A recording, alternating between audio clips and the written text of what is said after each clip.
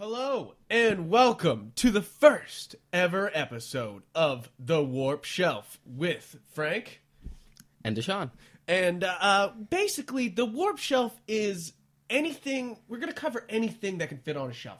Pretty much. Yeah, just pretty much. Anything. Movies, comics, collectibles, anything like that. We're guys who have lots of shelves. I feel like, as guys who listen to us, you got lots of shelves. Yeah. And we're just going to cover everything. DVDs, movies, classics, collectibles. Maybe. Basically anything we want. Yeah, anything we want. Because really, like, why hold back? We're multi-nerds. Yeah, I feel like... we basically just found a loophole to just not use the word geek or nerd. Yeah, I like it. So, basically, today's episode will be kind of a catch-up. Because if you guys didn't know... Or if you're a long-time listener, we used to have a podcast called Real Books Don't Have Batman. Yes, we did. Because they don't. It was a comic book and movie podcast. It's a nerd, you would say a nerd podcast. Yeah, we usually had a format of a weekly episode talking about whatever the solicitations or issues that came out that week were. And then on Saturdays, we tended to do a discussion podcast. So that was the more general one where we could kind of just talk about whatever we wanted. So we got street cred. We had podcasts from way back. That's all we're saying. We've just been away for a good while. So what we're going to spend this episode doing is kind of covering what we missed. First off, we still live in Boston. We're still Boston boys. We're still living around town. And I got married, which is wonderful, to the wonderful Mary Jacobs, Duran.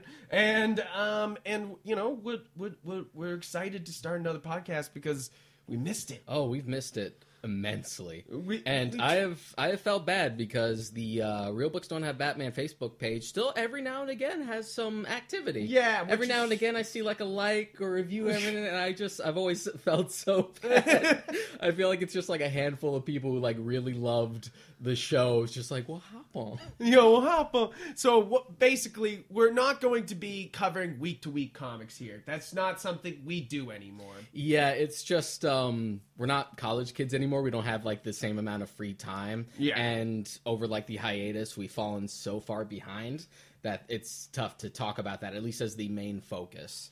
As they come in, because we still read comics for the most part. We read it mostly. We just pick them up as trades. Yeah, I mostly pick them up as trades. So, like, anything worth talking about, we can certainly bring up. Yes, and always, guys, in the comments down below, let us know if you want us to cover something. Like, that's number one here. Like, we love the podcast. We love doing this podcast, but it all happens because of you guys. So, like, say something if you want something. Yeah, you know, absolutely.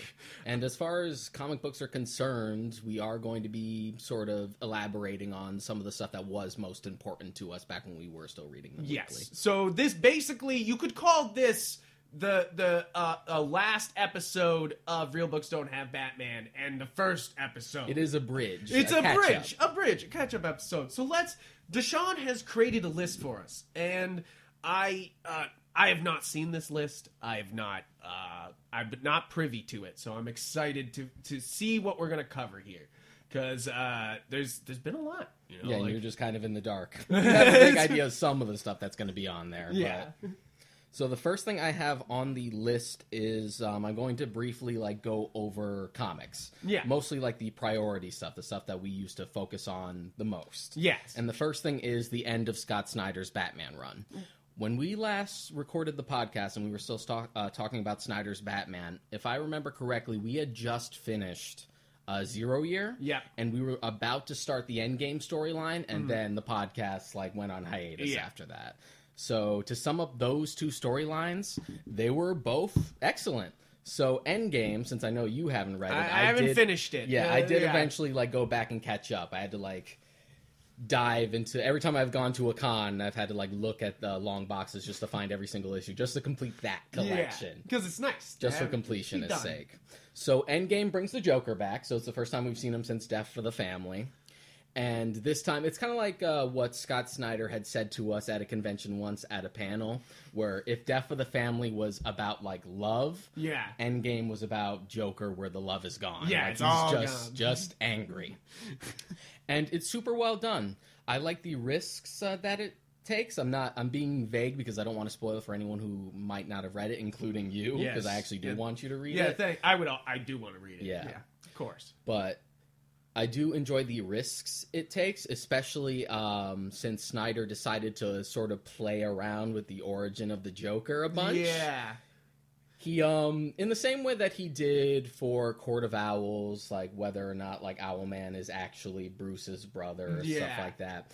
He does sort of keep it ambiguous, and he presents it as like, the Joker could be this, the Joker could be this, the Joker could be this. But if the Joker is this, which the one that they keep leaning on, then that explains a lot. Yeah. He makes him, without elaborating on it, he sort of makes him this sort of ethereal creature that's been with Gotham for a long time. It's very Pennywise. I was gonna say it's very Pennywise, which wasn't as evident before like the remake came out, so I didn't really think about it. And then once the remake came out and it was all fresh in my memory, it's just like, this is very It's interesting. It's very interesting. It's in the town. Yeah. Exactly. And then the storyline after that is called Superheavy. It actually might be called something else. I'm just thinking that's the name of the first volume. Yeah. This is the one where it's heavy metal. It leads into heavy metal, right? Sort of. Yeah. Yeah. Metal was the next thing after he did All-Star Batman. Not to be confused with the All-Star Batman. Not the Miller one. Superheavy was the one where Gordon became Batman. Ah, okay. Yeah, that was the one with the like mech suit that everyone said that everyone said looked like the Tick. Yeah. Yeah, it was fun. Cool. It was very much like a diversion. You knew it wasn't going to last. So it's just like, I just enjoy this like weird thing while it lasts. It was interesting. It was cool to see like how Gordon himself tackled being Batman and a much different Batman who's very much a part of the police force still. Just sort of like a special operative, sort of. The mech suit. He has, I wouldn't even call it a Batmobile. It's not a tank either. It's like a SWAT van. It's like a bat SWAT van. It's huge. Awesome. Yeah, it was fun for what it is. Nice, very cool. Yeah, and they even tie they sort of tie it up in a roundabout way where it ties back to like Zero Year and stuff. Yeah. Like Julie Madison comes back. Nice. Stuff like that, and it ends very well. But it's did you read Tom King next? Because I read the first volume of Tom King. I haven't read any of Tom King's yet. And the problem is that Tom King's not Scott Snyder, and that's not his fault. It's not his fault. Yeah. But the thing is, it's just coming off a masterpiece, Like, it's it's just rough. And also, and I wouldn't necessarily blame Tom King for this. No. Tom King, when we were still reading Batman Eternal, always felt like sort of the weakest link in the chain back when we were reading Batman Eternal, which might not necessarily be its fault. It's a weekly series. There are a lot of pots. There's a lot of chefs in the kitchen, but I just found it interesting that it went to him instead of James Tynion IV. Yeah, which is interesting. I thought was the groomed one. Because I thought he was the chosen one. He was Snyder's student. Yeah, and then he became a writer because of that, which is interesting because now that King is gone, Tynion is now taking over. Yeah, I thought it would be the other way around. I thought we'd get Tynion first. Yeah, but I've seen that volume for me. It just adds too many characters. Like he's trying to diversify Gotham, and people enjoyed that. But for me, it was kind of like, no. I haven't read, it just made me stop, and I just didn't read. Yeah, I've only seen like some of the things that happened in passing. I've heard it gets better, and I've seen a lot of love for like that run. No, I did see people disappointed that he was leaving. That. Yeah, I don't doubt that, but it didn't grab me at first, and that was as I was falling out of comics, and that was it. It was kind of like, oh, I was already heading out the door, and then a bad Batman run for me. I did still keep up with Snyder after that. Like I read all of All-Star Batman, which was very good. It was interesting that the original volume is good, but I wasn't too big on the art. And it's John Romita Jr. Yeah. And I love John Romita Jr. Do. But I don't feel like Snyder's writing style really meshes with Romita's art. Yeah. Yeah, because he's too cartoonish is kind of it. Because he's Ultimate and everyone, Spider, I feel like everyone I knew who also read it also sort of felt the same way. Yeah. Like, even if you would look at, like, comments and forums or if, like, Reddit or something, you would always see, like, I love John Romita Jr., but... And it's not just because he's not Capullo. No. But it just doesn't feel like they mix together. And that's the thing, is they threw him at Batman, which I'm sure he asked for Batman. Which absolutely. Who the fuck wouldn't ask for Batman. And if I you're will say, in that position, like, there is, in that first volume, Two-Face is involved. Just to be warned, sorry, I started to swear now. If you didn't know, we're not family friendly here. We will fucking swear, and we're really fucking sorry about that. All right, moving forward. Yeah, we won't go out of our way to be explicit, but we're just talking. We're just good. That's the way we are. It's very conversational. I guess that's very so Boston or New England. But so All-Star Batman's first volume actually had Two-Face in it. Yeah. It was the first time they had brought him back for a while because they played the whole thing where like Two-Face died. It's gone. And he's gone for a little while. I think that was actually in Batman and Robin. Yeah, I want to say when we were still reading that. Yeah, because Damian takes him down. I think. Right? Yeah, so he was actually gone until All-Star. Which, by the way, the other day I moved into a new house like 2 months ago, and I was getting rid of posters. And one of them was a Damian Wayne R.I.P. poster. Damian Wayne R.I.P. Which only lasted for a fucking year, so it wasn't even like that big a thing. deal. And I had a nice poster. And we sort of always knew that in the beginning. We were just kind of just rolling with it. Yeah, just roll with it. I wonder if I even still have my Keep Calm and Find a Lazarus picture. I haven't seen that in so long. I don't think I have it anymore. What a great shirt. Yeah, it was a great shirt. So Two-Face was in the latest storyline, and I will say I loved the way Romita drew him. Nice. I think it might be like one of my favorite like renditions of him. That was fantastic. But as soon as Romita was gone, I feel like the book kind of picked up. And that was when he was starting to switch between a bunch of artists. He's just like, I just want to bring in all my friends. Bring in all the people I haven't worked with yet. And it became fun that way. But it was a pretty short-lived book. It only had like 2 or 3 volumes. And then I think after that is when Rebirth rolled around. Yeah. And then that's when Snyder went on to Justice League. That's what he's on Justice League now. Yeah. Which I haven't read. I really want to. Yeah, exactly. It sounds great. And I also haven't read Dark Knight's Metal yet. No. I read the prelude stuff, like the lead-in issues. I think it's like 2 or 3, but I haven't read the full-on storyline. Me neither. I really want to, just because of all those different versions of Batman, especially the Batman who's who literally looks like a Hellraiser villain. I'm going to put on some black metal and just listen to I just haven't gotten around to it.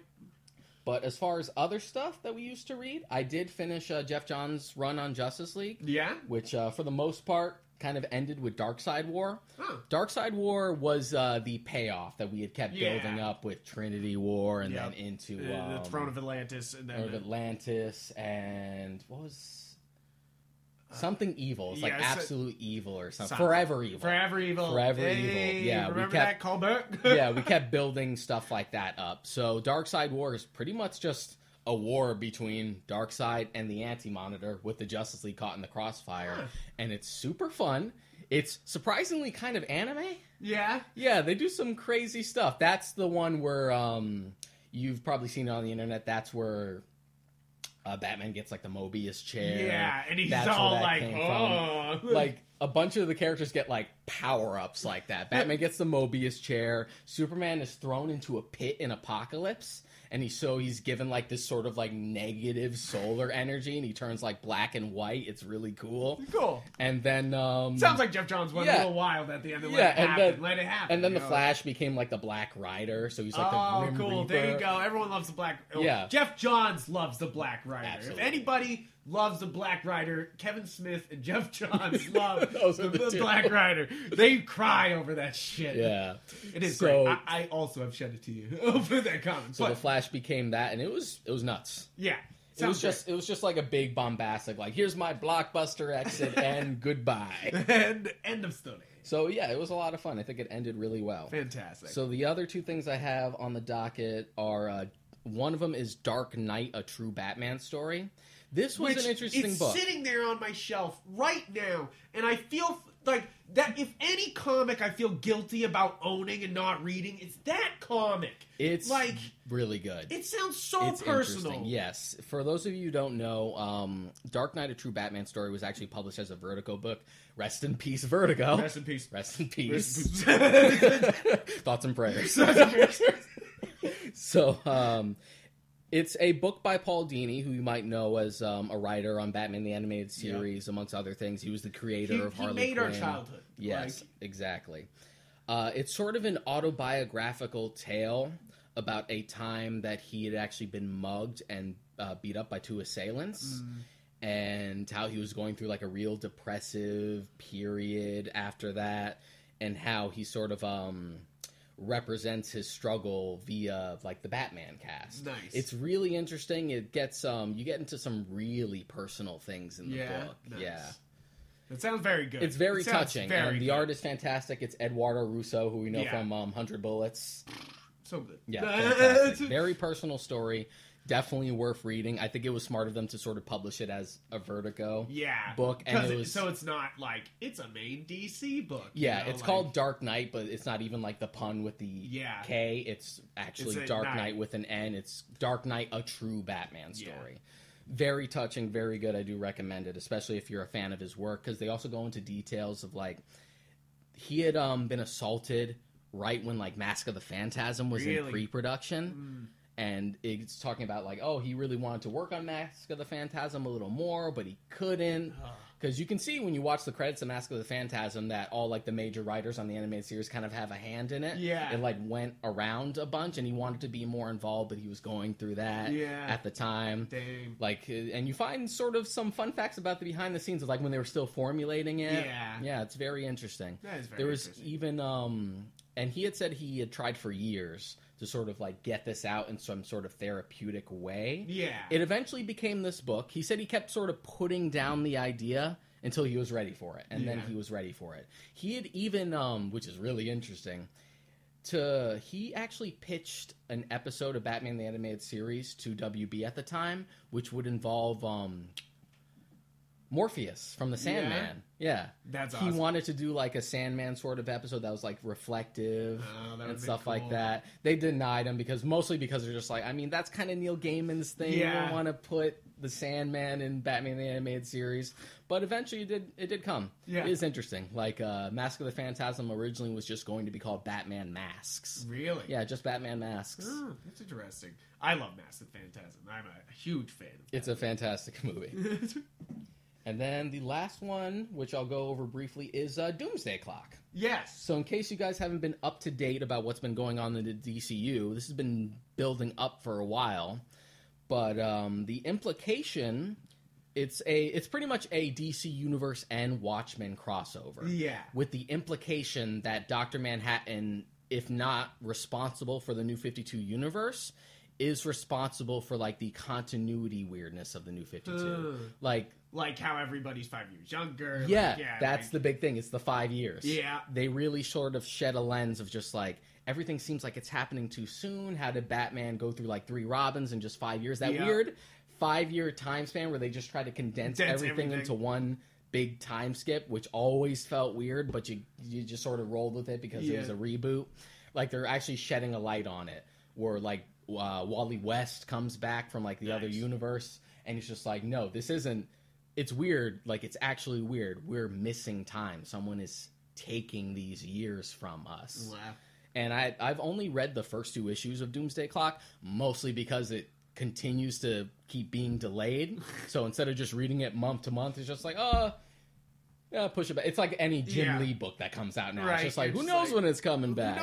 It's finally ending soon. Like, the final issue's coming out next month. Oh, nice. So I've just been waiting for that so I could just buy it in a train and just go through the whole thing. The first 2 issues were really interesting, though. And it is like, it is present-day Watchmen universe. Oh, cool. So it is like Ozymandias is still there. Like, the original Rorschach is still dead. There's a new Rorschach around who's, like, taking his mantle. It's very interesting. That is very interesting. And it parallels the Watchmen TV series, really? Which I also haven't watched. I have not dived into But just the idea that we have Doomsday Clock, which is sort of doing an after Watchmen thing, but then the Watchmen HBO series is also doing an after Watchmen thing, and they're both very different.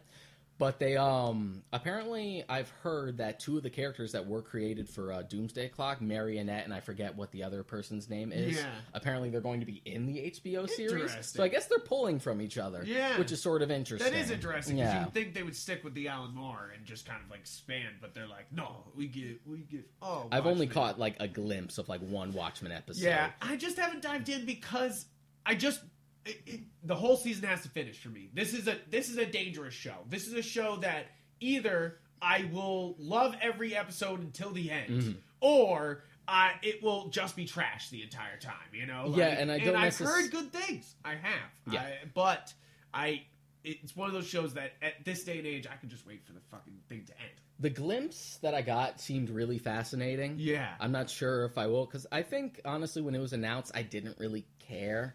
It's like... Even when they said it wasn't going to be... Watchmen is one of my favorite books. Yeah, I love Watchmen, too. I just don't think the way the show was advertised really piqued my interest at all. I don't know why. They just didn't even, like, go after the fans. Like, you know, like, they were like, here's a shot of Ozzy, and that's it. Suck it. Like, you know, like... And you're like, wait. And they're like, But oh, yeah, there's Rorschach army. And you're like, like, but people seem to be liking it. I guess we'll just kind of see. But yeah, Doomsday Clock's first 2 issues have been very fascinating. Yeah, nice. It's interesting to see. I'm wondering like how the mystery will continue. Cool. But I just got to read more of it. Now the movies. Are we? Yes, we're moving on to the movies. Let us delve deep. We've fallen behind on a lot of movies. So we're gonna do this kind of rapid fire. We will not dive super deep. But if we get into we'll just try to sum it up. We'll try to sum it up. So the first one, believe it or not, and even I had to remind myself that we had not covered this. That's how long it's been. Is Avengers: Age of Ultron? What?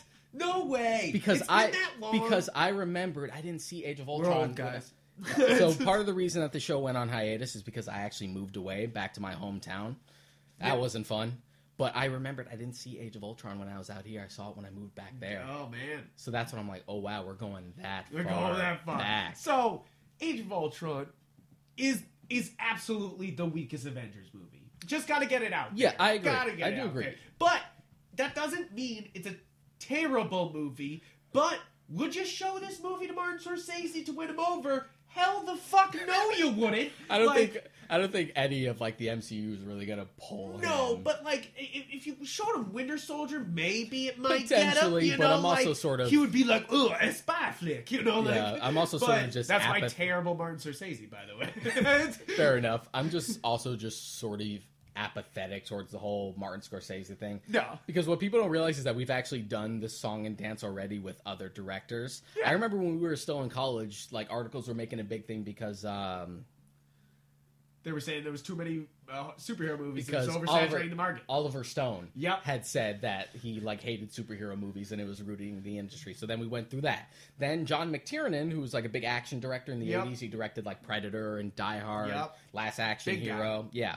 He says like, oh, superhero movies, that's not cinema, that's dumb, blah, blah, blah, blah. So we've been through this multiple times. The Scorsese one is just the biggest one because it's Scorsese. It's Scorsese. And at the end of the day, it's like, look, man, if they're old men who don't like these type of movies, I don't like these type of movies. Yeah. I have a very Sam Jackson attitude towards it, where his summation of it when they asked him about it was just like, it's fine in his opinion. It's not like it's going to stop anyone from making more movies. Exactly. And I'm very much like, I vibe with that.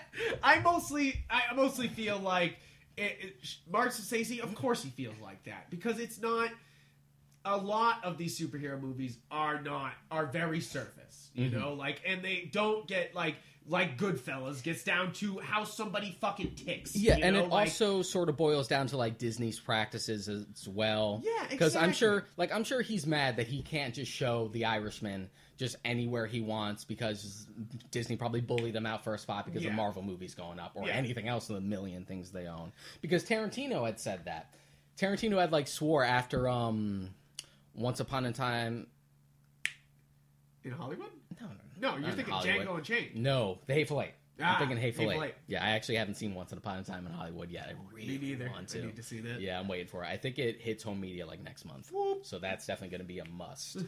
But yeah, he had tried to, if I remember the story correctly, he had tried to get a screening of The Hateful Eight at a specific theater that does like 70mm film. Yeah. It's like a famous theater for it, and he had shot the film specifically in that. Yeah. It was very important to him.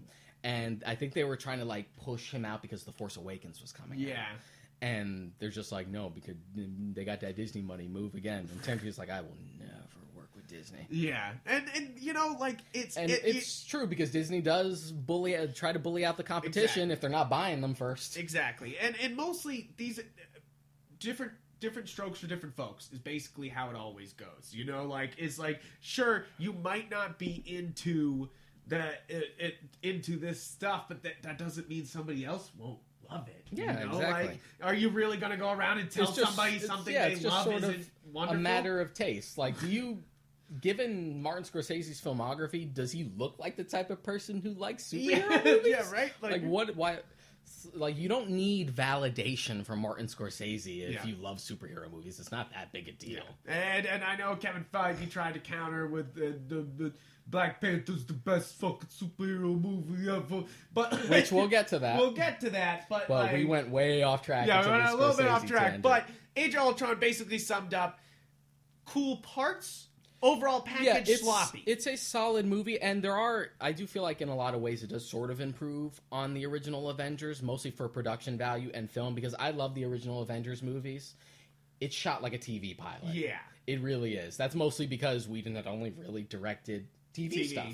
Even Serenity looks more like a Firefly episode, just with a slightly bigger budget. Yeah. So, like, Age of Ultron really feels like a film. Yeah. But it's just sort of... You can feel the studio interference. I feel like that's the number one thing about Age of Ultron. You can feel Disney's fingers reaching in. And they really burnt them out on it. Yeah. I've actually watched Age of Ultron with commentary because anything where Joss Whedon has done commentary for, it's hilarious because he's just a funny dude. Yeah. The first thing he opens up with in the Age of Ultron comic is like, welcome. This is the commentary. He's just like, why on earth did I direct another Avengers movie?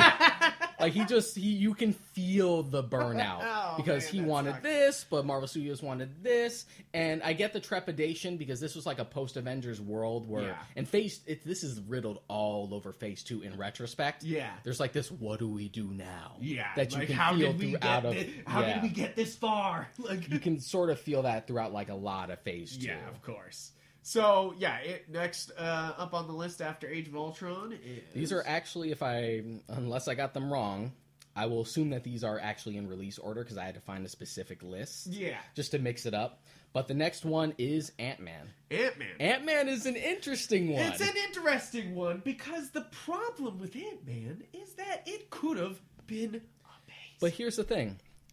We were talking about how we had pretty much lost interest in the movie once Edgar Wright was gone. Once Edgar Wright's gone. And we thought this movie was going to be bad because if I remember correctly, I think they had Peyton Reed come on to shoot it maybe a month before they were ready to start principal photography. They got someone quick. I was ready for Ant-Man to be an absolute mess. Train wreck, yeah. And the fact that it turned out to be just sort of a solid, fun movie was actually sort of surprising. Yeah, exactly. But you're always going to have that thing in the back of your mind. It's like, what could have been? Because if you don't know, Edgar Wright's the director of Shaun of the Dead, Hot Fuzz, The Arrow's World's End, End, Scott Pilgrim. Just one... Baby Driver. One of my all-time, top 5 favorite directors. Absolutely no question. Him directing Ant-Man would have been amazing, but, that's what we were talking about. Disney sometimes pushes out true artists for people who will listen. You know? And here's the thing. And that's not a bad thing for their system, but that's a problem for what Edgar Wright could have created there. And it's also a product of Marvel sort of changing because Ant-Man was in development back when Iron Man still was. This was supposed to be a Phase 1 movie. Yeah. So this was before He was Marvel... supposed to be Avengers. Yeah, this was before Marvel Studios had became the Marvel Studios of today. So this was back when it's just we don't really have a repertoire yet. So we're going to give these directors and just kind of give them free reign because these are their movies. Exactly. But because everything had been pushed back and then Edgar Wright worked on Scott Pilgrim... He worked on Scott Pilgrim almost as long. He was in development on Scott Pilgrim for half a decade. Yeah, exactly. It was a labor of love, and Ant-Man was a passion project for him. So it's really sad to see it go. Yeah, absolutely. And I know for a fact that he says he still hasn't watched it because it's still that's rough. It's that's still rough. He says it still kind of hurts. He still hasn't watched it. Oh man, that's rough to hear. Yeah, but. It is what it is. But Ant-Man, he's but not taking away from what we got for Ant-Man, which was a solid, fun movie. Yeah. I was expecting it to be a train wreck, and the fact that it was a serviceable, fun little movie, just another MCU movie, is a miracle in and of itself. Exactly. Given, the behind-the-scenes trouble. But speaking of behind-the-scenes trouble, and I don't even know if you've seen this. I haven't seen it. The next one is Fan 4 Stick. Fan 4 Stick? The Josh of Trank course I've Fantastic seen that Four one. movie. I had to go see that one. So I have to see this. sometimes guys I like seeing movies that I like, you know? Like, I like seeing movies that I know I like, but sometimes I like to go see a disaster in the theaters. Like, I like to go in and be like, this is gonna be bad. You know, like, and that was one of those movies. Yeah, even from the start, you were just like, this is going to be bad. Before we even knew anything about it, you're like, this is going to be bad. I was a little more optimistic because I'm like, well, I like Josh Trank. I like the people who were producing it. I do love Josh Trank. Like, I'll give him the best. That's why I went to go see it. It was because of Chronicle. Chronicle was great. But that's one of those disaster movies. Like, you smelled it, like, from the start. Because you had been hearing things and you're just like, this is gonna be something. No, it truly not was. In a good way. It truly was. Like, it's just, they fucked up Doom, they fuck up the Fantastic Four. Like, it has a good cast, but like, nobody's given any chance to do anything, and it just kinda, you gotta let it, don't go see it. Don't ever watch that. Don't buy it. Don't, like, I would even recommend the old Fantastic Four with Chris Evans and Jessica Alba over this. Well, now, Frank, I gotta see it. No, I haven't seen it. I've had a few friends who have been like, I will suffer through that with you. Like, they're all excited, but I have no... Yeah, it's one of those things that if you witnessed it, you'd be angry. Like, it's one of those things. It's like, but on a completely different end, for Fox not fucking up something that they could have fucked up, the next one is Deadpool. Yeah, which is a miracle. Which is a fucking miracle. Like, and it shows by them releasing, and I'm skipping here, Deadpool 2 and Deadpool 1.5, the Christmas special. It just shows that one was a fucking miracle. It shouldn't have happened. It shouldn't have worked. It, like, they finally gave them free reign to do Deadpool. And it actually was a Deadpool movie. You know, like, and 2 is too, but it feels like we'll talk Fox got into it. Yeah, we'll talk about 2 later. That is on here. It is, but basically. So I enjoyed Deadpool 1. It's very if it pulls from anything, it's very like Joe Kelly's run on Deadpool, which I grew up with. There's a little bit of Gail Simone in there somewhere. It's definitely not like the Daniel Way, what the internet loves about Deadpool now. Yeah. It's a little grimy. Because there's not really Bob. Like, Bob's there's sort of in there. There's a little wink to Bob. Wink at Bob. But there's no, like, 3 personalities. Yep. No. Which I figured that they were going to expand on later, but then they didn't. But again, we'll talk about Deadpool 2 down the road. Down the road. But basically, Deadpool is a very solid movie. It's not for your kids. Guys, if you let your kids see Deadpool, you fucked up, you know? Like, this was not a kid's movie. Let's not get into a philosophical debate, because as a kid, I would have totally seen Deadpool. You would have been all over it. Yep. And it's funniest thing, because my wife works as a teacher, and all those kids, those 5-year-olds, she works as a kindergarten, all have seen Deadpool. And it's because their parents don't know the difference between Iron Man and Deadpool, you know? Like, and the fuck, why would they? But, like, at the same time, you're like, just make sure that generally it's not speaking, that's not film. Aimed for a younger audience. Put it that way. Exactly. But yeah, Deadpool was interesting, and I think it had sold you on Ryan Reynolds, because I remember before I did not like Ryan Reynolds. We even knew that the Deadpool film was coming.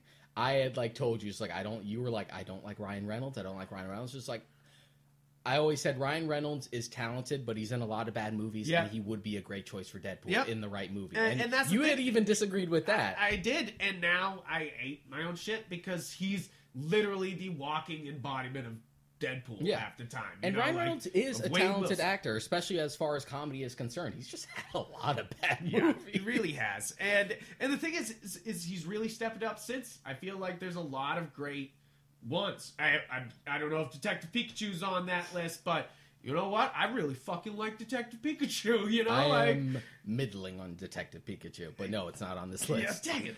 But okay, well, we'll cover it real quick. Detective Pikachu, really fun, because it kind of was like the first Pokemon movie to be like, here's a fuckload of Pokemon in a real movie. Yeah, it's fun. I have a lot of issues with it. Yeah, exactly. It's a mystery, you know? And I feel like that's the problem with most mystery stories. Because, take the Pokemon out of it, you just sort of have a generic story. And even then, the things that I personally like about Pokemon are kind of non-present in it. There's battles. Yeah, there is battles, but they kind of hand wave it away. Yeah. At least they got the big fight scene with Mewtwo at the end. And that's for the most part, but there's not really much of like the catching and collecting aspect, which True. I get why they were trying to shy away from that. It feels very much just like a test movie. Like, let's get this out there, and then maybe we'll do like a direct adaptation later. I agree. I think that this was the first... That was the first toe step, and hopefully we get like a Pokemon Red. And then on top of that, for me, the VFX varied immensely. Like, some Pokemon look fantastic. A lot of them look bad. I don't think they look bad, but there is some bad CGI. Yeah, and I feel like this weird middle ground to keep them cartoony, but also sort of give them realistic textures wasn't necessarily the right way to go, because it just sort of doesn't please either. It's sort of this weird middle ground where it's not far enough, but it doesn't want to dial it back. Argument but with that it's also a tough one to pull off. Is that I was a big fan of the original artist's Instagram. He had an Instagram where he was posting all these, where they were like hyper realistic, and then they hired him for this movie, and that's what they use as the designs. And for me, I love that journey. Like, I think that's what made that movie even more special for me. Is that I watched this artist do these like drawings to be like, haha, this is fun. And then, like, for him to get paid to do it, and then for it to be, like, this gigantic film is such a cool artist journey, you know? Like, absolutely. I love that shit, you know? Like, and you're just kind of like, yeah, you could be a fan artist, too, and maybe someday they'll make your shit into a movie. You know, like the Sonic movie. But there are things to like about it. It is nice to have, like, a video game movie that's just not outright trash. I still feel like it's very middling to me. I would say is that the only good video game movie? I think. Are we going to say that right here, right now? I don't want to argue semantics, but I think it depends on whether you consider all right, good, or in the middle. But we're competing against trash. Yeah. Every other video game movie is absolute fucking trash, and like, and it's hard to argue it. You know, like, it's just like most video game movies you see just come out bad, and it's just sad. You know, like, but. Like Prince of Persia. I find Detective Pikachu all right. Yeah. I find it all right. I'm waiting for like the first like really good like the Iron Man equivalent. You know what I mean? Yeah. And would you count Witcher, the adaptation on TV? Would you count that towards it as something like that, or would you? Has that come out yet? Well, it hasn't come out yet, but then I would count Castlevania if we're talking. But then like then Witcher, Castlevania, yes, but that's definitely a big one. Yeah. But that is a TV show. It is. We're talking movie, but it is a great adaptation. It's a great video game adaptation. And the sort of one with asterisk is The Witcher, because I know The Witcher is pulling more from the books than the games. And the games take place after the books. Really? Yes. I didn't see. I gotta fucking play these games. I loved Witcher 1, 2, and 3, and it made me read the books. Or 1. I've read 1. First book is great. I'm going to get to it after I read a book I'm on to now, but that's a whole different topic. So many stuff to read. So much stuff. With pictures or without. So the next movie on here, this is going to be an interesting one, is Batman v Superman. Batman v Superman. BVS. We're really going all the way Dawn back. of Terrible Subtitle. Oh my god. Yeah, Dawn of the Sarah. Oh my god, you're so right. Okay, so I got to come out as a huge apology because, like, Anti-fanboy, if you're listening, we defended this movie to the fucking teeth even before it came out. And I mean, to be fair, I also still do defend it to a degree. To a degree, but on rewatches years later and rewatches even at the time, it's a mess of a movie. It is very much a mess. It's a mess. It's all over the place. If you know nothing of Batman vs Superman, which is the real test of it, is I had like a friend who knew fucking nothing about just like general Batman and Superman stuff, lore, other than like who the fuck Batman is and who the fuck Superman is. It's very easy to get lost. It really, like, I really felt bad for him. I had to like fucking explain shit to him, and he was kind of like, oh, you know, like. And I get that, like, a lot of that was just like, don't worry, all will be clear in the next film, but we didn't get that far. Yeah, but that's down the line. We'll talk about that too. BVS is a film I like. I think part of its problem is instead of trying to be a Man of Steel sequel and a new Batman movie at the same time, we really should have just gotten either one or the other separately. And an opening to Justice League, because that's the problem with the subtitle. It's trying to be too much at once. No, talk about studio interference. I feel like this is the movie that absolutely feels the most manufactured by by a studio, you know? Like, it just got fucked up, you know? Like, they were like, no, you gotta introduce Justice League. And they're like, well, fuck. And like, we want some of that Avengers money. So it's like, well, to get that Avengers money, they had to build. No, don't build it up. Just do it now. Do it right now. We don't need to build. Like, they're gonna see it. and it really, this is the movie that hurt. I feel like this hurt people's trust in the DC universe more than any other movie that came out. Like, Man of Steel definitely pissed people off, at least but like, for like this current era of comic book movies, because I always sort of roll my eyes at the notion of just like this is it. Like, comic book movies always have peaks and valleys, always peaks and valleys. Like, Marvel's on top right now. In 10 years, DC just made $1 billion off Joker. In 10 years, it could be the other way around. Like, it really doesn't matter. It's just rule of averages. Exactly. But BVS, as far as the Man of Steel sequel stuff, because I still like Man of Steel, as far as the Man of Steel sequel stuff is concerned, I really like where BVS goes.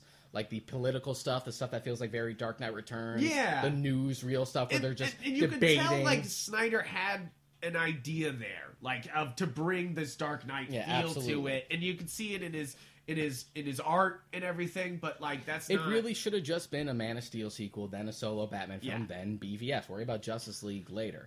And to be fair, like... And this, we'll talk about Justice League later, because I know this was like a major point of contention. I really liked Affleck as Batman in this. No, I like him here. In Justice League, he feels a little lost. In Justice League, we'll get to Justice League. We'll get to Justice League. But basically. Yeah, and I know that a lot of people take umbrage, which much like Superman and Man of Steel, that Batman kills in this. The reason it didn't bother me here, because it normally would, is that this is sort of an iteration of Batman who's very much at, like, the end of his pushed to the road. edge. Yeah, like, pushed to the very end. Just like he's clearly lost a Robin. Which is what Dark Knight Returns Batman is all about, is that he was pushed to the edge, he kills that mutant, you know. Like... It's just a Batman who's done. Yeah. And I feel like this is elaborated more in the Ultimate Cut, because there is an alternate cut of BVS. The Ultimate Cut adds half an hour to it. I enjoy like, guys, can you imagine cutting out a fucking half an hour out of a movie and it still makes fucking sense? And Snyder did fight for that version of the film to be the one in theaters, but Warner Bros. And reasonably so, was just like too long. Too long.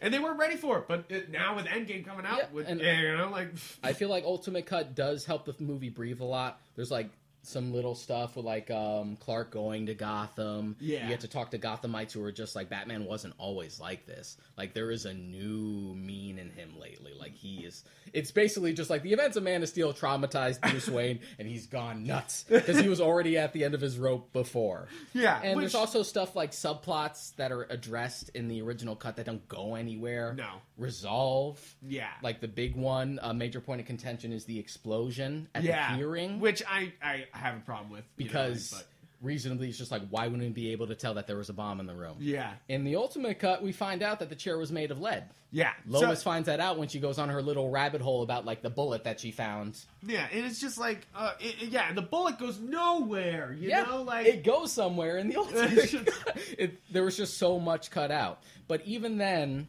like, the bones of it, it's still sort of messy, even with the Ultimate Cut, but I do enjoy it. And it's a take that I enjoyed that's pretty much gone by after BVS. Yeah. Because Justice League was so course-corrected. Yeah, they were just like, get that back on So I still like a lot of its ideas. Get it back on Happy. I would say I still genuinely enjoy the movie, especially the longer cut. Yeah. But it has problems. Yeah, it's just a problem. It's just problematic, that's all. Yeah. It's got too much shit. Now, moving on. Next up is parallels. Captain America Civil War. Okay. Yeah. Captain America Civil War is the impossible sequel they pulled out from Winter Soldier. Winter Soldier is still one of my favorite fucking Marvel movies. There are a lot of interesting parallels with BVS and Captain America Civil War, not just because of the obvious one, Batman versus Superman, Captain America versus Iron Man, but there's also just like the Martha stuff, parallels, the death of Tony's mother and father. There's also the fact that it's an Avengers movie as much as it is Captain America sequel. So there are interesting parallels. It's funny because it almost like they were flexing on him. You know? Like, it's which almost... wouldn't be true because of just the way the films are. It's just like it's such an interesting coincidence.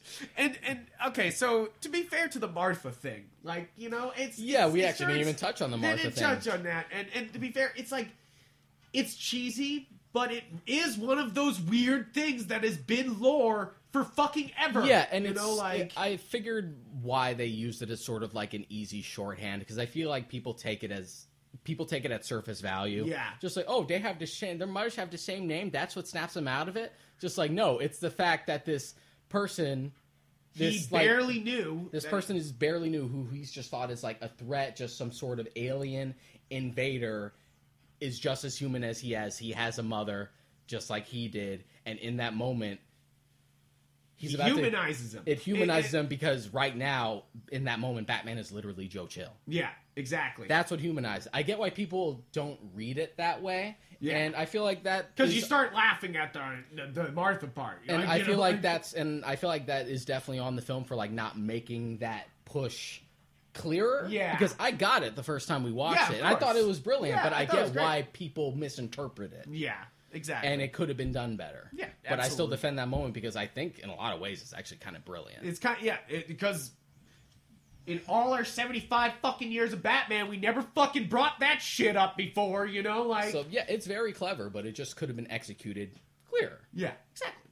I agree. But, Civil War, introduction to Spider-Man, it's one of those things where it was such a happy viewing, you went in and you were like, that was great. It had its drama and it had its more like fun elements, like the big fight at the airport. That's the fun. Yeah. Everything else, it's very Winter Soldier. Yeah. And I'm glad that the Avengers stuff, I feel like, in my opinion, doesn't undermine the Captain America stuff. Yeah. It's still very much a sequel to Winter Soldier, and I like how we resolve that. Exactly. Still feels like an end of a trilogy. I love the reinterpretation of Baron Zemo. It's why these guys were given the reins to the final two Avengers films. Another interesting parallel to BVS again is how Civil War addresses the collateral damage of the previous movies, one, yeah. Which BVS did for Man of Steel as well. Yeah. That was a big point of contention. So it's such like an astronomical coincidence. Yeah. Because it's the way film production goes, like it's way too soon for that to be intentional. Yeah, no, not at all. It's just interesting how these things sort of shake out. But yeah, Civil War is a great movie. I still prefer Winter Soldier. Yeah. Just because I love that Winter Soldier just has that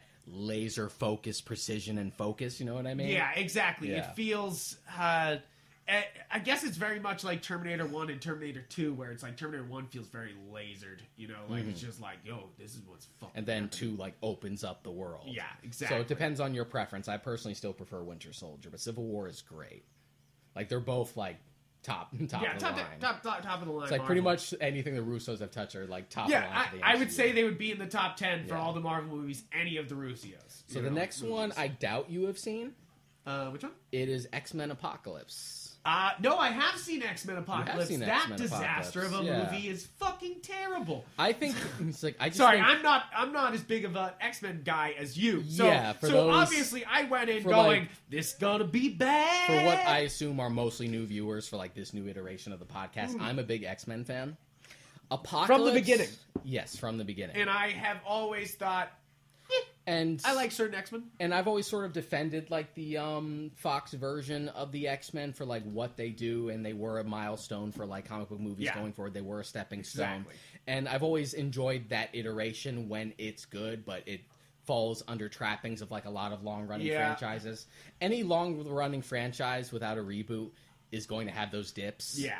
And Apocalypse is another one of those dips. I don't feel like it's as bad as its lowest lows. I would still rather watch it than X-Men 3. I would still rather watch it than Origins. I have not seen yes, Origins is bad. It's like, I assume neither of us have seen Dark Phoenix. No, I did not. I did not want to see Dark Phoenix. I've heard it's the worst one. To me, Origins is still on the bottom. Yeah. Because Origins is barely a movie. No, it's bad. Origins is so incomplete. It's so bad. But yeah, it's not great. No, there are things I like about it, but it's just one of those things where the guy they brought in a great actor to play that villain. Mm-hmm. Oscar Isaac is fucking amazing. But like, you can barely act with all that heavy makeup, stuff like that. The design wasn't great. And it's just a weird design. It didn't look like Apocalypse. It just feels like a rush production. Just like implications about Bryan Singer aside. Yeah, Jesus. Like implications aside, Days of Future Past felt focused. Yes. And it was very well done. Apocalypse just felt like he was sort of fatigued. Yeah. I feel like that's the one that's the real winner. It felt like they just came out with Apocalypse way too soon. Yeah, too fast. Yeah. So after X-Men Apocalypse, we are on Suicide Squad.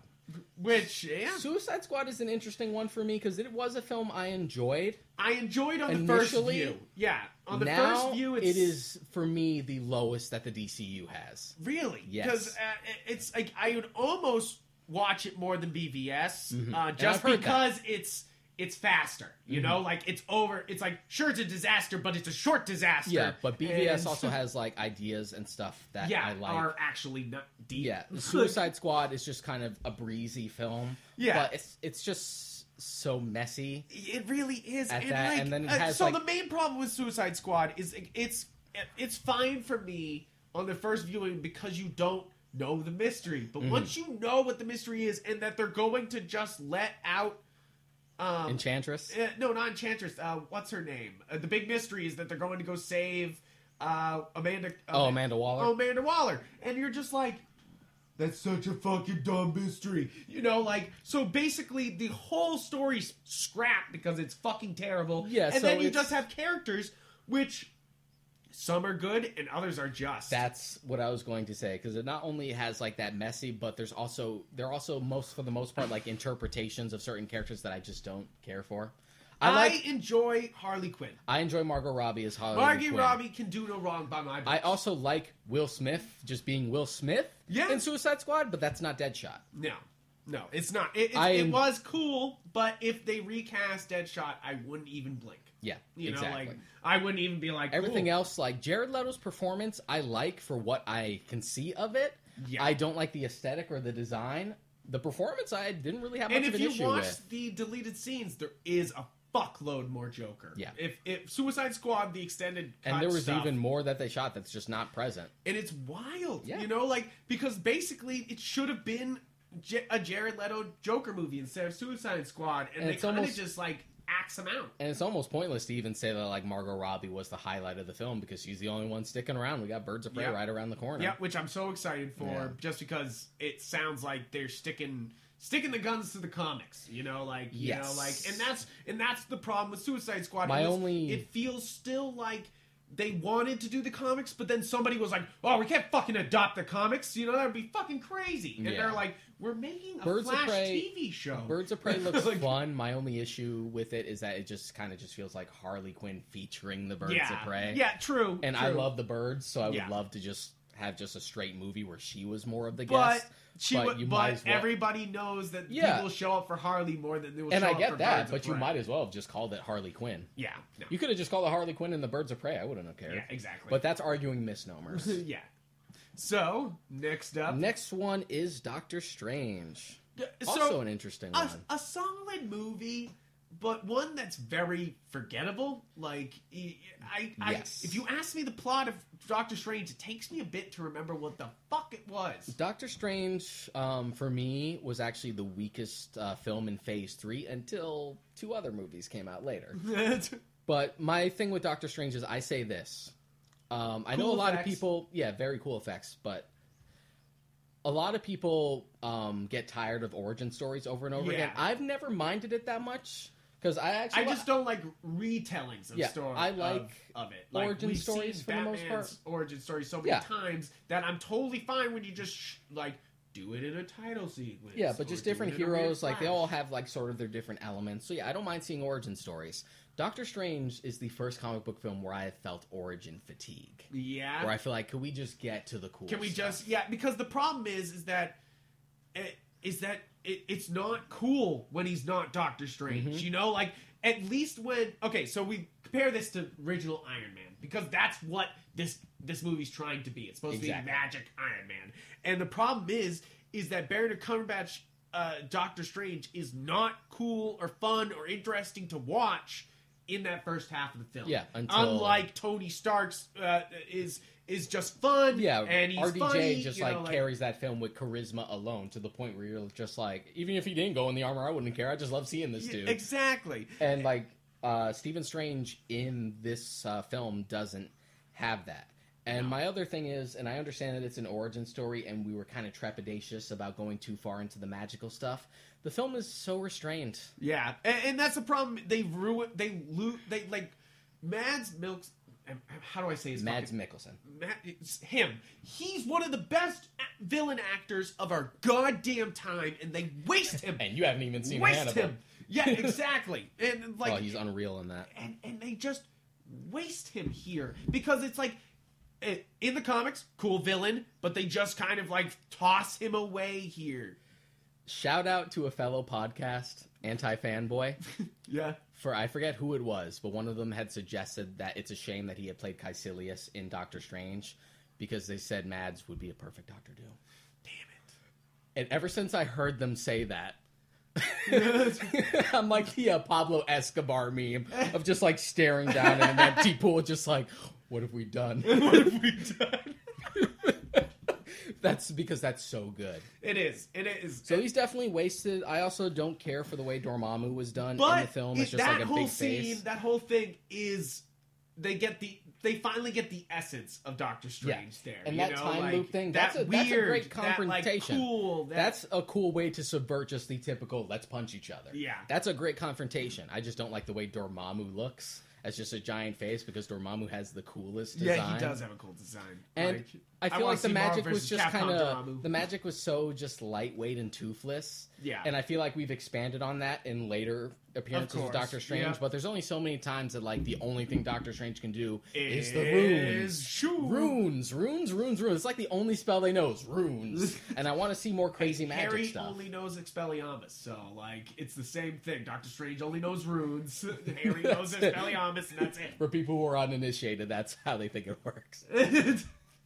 All right, next up, after Doctor Strange, the Lego Batman movie. Whoa, we're hitting everything, bad boy. All right, Lego Batman movie is not only one of my is the best Lego movie, but it is also one of my favorite Batman movies. It speaks to me in like a deep Batman fan way that like no other movie talks to me like that. Part of the reason it helps is that it is very much satirical. Yes. And that helps. It's like literally they had jokes that we made to ourselves, exactly. You know, like and we it's just one of those things that like it's just so I was blown away at the time because it was something like that. It came out of my fucking head, you know, like but I understand it's not Lego movie is pretty great. I still prefer the Lego movie. The Lego Batman movie appeals to me more because they're like hitting me right where it goes. They're hitting me right there. They know who they're playing. Yeah, right. So this movie was made for me. I still think the first Lego movie is still the best very one. Strong. It is. I'm not. It's just and there are just like little things that I prefer about the Lego movie. How like all the environments are also Lego. And the Lego Batman movie, they sort of made it more streamlined where objects are, but the background is kind of photorealistic. True. And I kind of miss the authenticity of everything being Lego. But I love its sense of humor. I like its heart. And it's a lot of fun. Yeah. It's hilarious. All right, next up? Next up is completely opposite end of the spectrum, Logan. So I've actually seen I saw that Logan in theaters, but I also saw Logan in black and white in You saw Logan Noir. Yeah. Interesting. Fucking-tastic. Like, it was like the movie was shot for black and white, you know? Like, which is interesting because James Mangold has admitted that it was not really shot to be black and white. But he said it looks so good. He said, if I remember correctly, he had said when they were putting out promotional stills for the films, like they would go through different filters and stuff like that for the post-production. And when they would go into grayscale, they would be like, that looks really good. That looks really good. She's like, you know what? The way this movie is written and just the general tone and the way it's executed, it could very much be in black and white. And exactly. So that just sort of went on its own. It really was. It's one of those like movie things that I caught in theaters that makes, you know, like it as a movie nerd really happy because like it was one of those things that they put it out on DVD, but you gotta buy like the special fucking noir DVD, you know, it doesn't come with the normal Logan. Interesting. My Blu-ray for Logan just came with Logan Noir. Yeah, good. Yeah, they didn't like market it as like this is the Logan Noir version. Like I just bought the Blu-ray for Logan because I didn't own it yet, and then I saw it's just like, oh, this has Logan Noir on another disc. And it really is a great watch. Yeah, it's just like Mad Max Black and Chrome. Yeah, exactly. And I really enjoy this movie because Hugh Jackman and Patrick Stewart get to really shine. Absolutely. You know, like they not only shine but finally bring like an extreme emotional depth to the characters they've been playing for half a decade. A lot of it is sort of like the best parts of the Wolverine just as a whole movie, because James Mangold also directed the Wolverine. Yeah, which is and like, you can tell there's a lot of studio interference with that. Oh yeah, because there are points where like the Wolverine, if it was allowed to be a little more unrestrained, is really cool, but then it like falls apart. It's rough, especially by the time you get to the third act. Yeah. It just kind of falls apart, and James Mangold's been very, like, blatant about that. It's just like, no, like, they got their hands on it. Yeah. Just like, I had one idea, they pulled me in this direction, but with Logan, they just let me do what I want. Nice.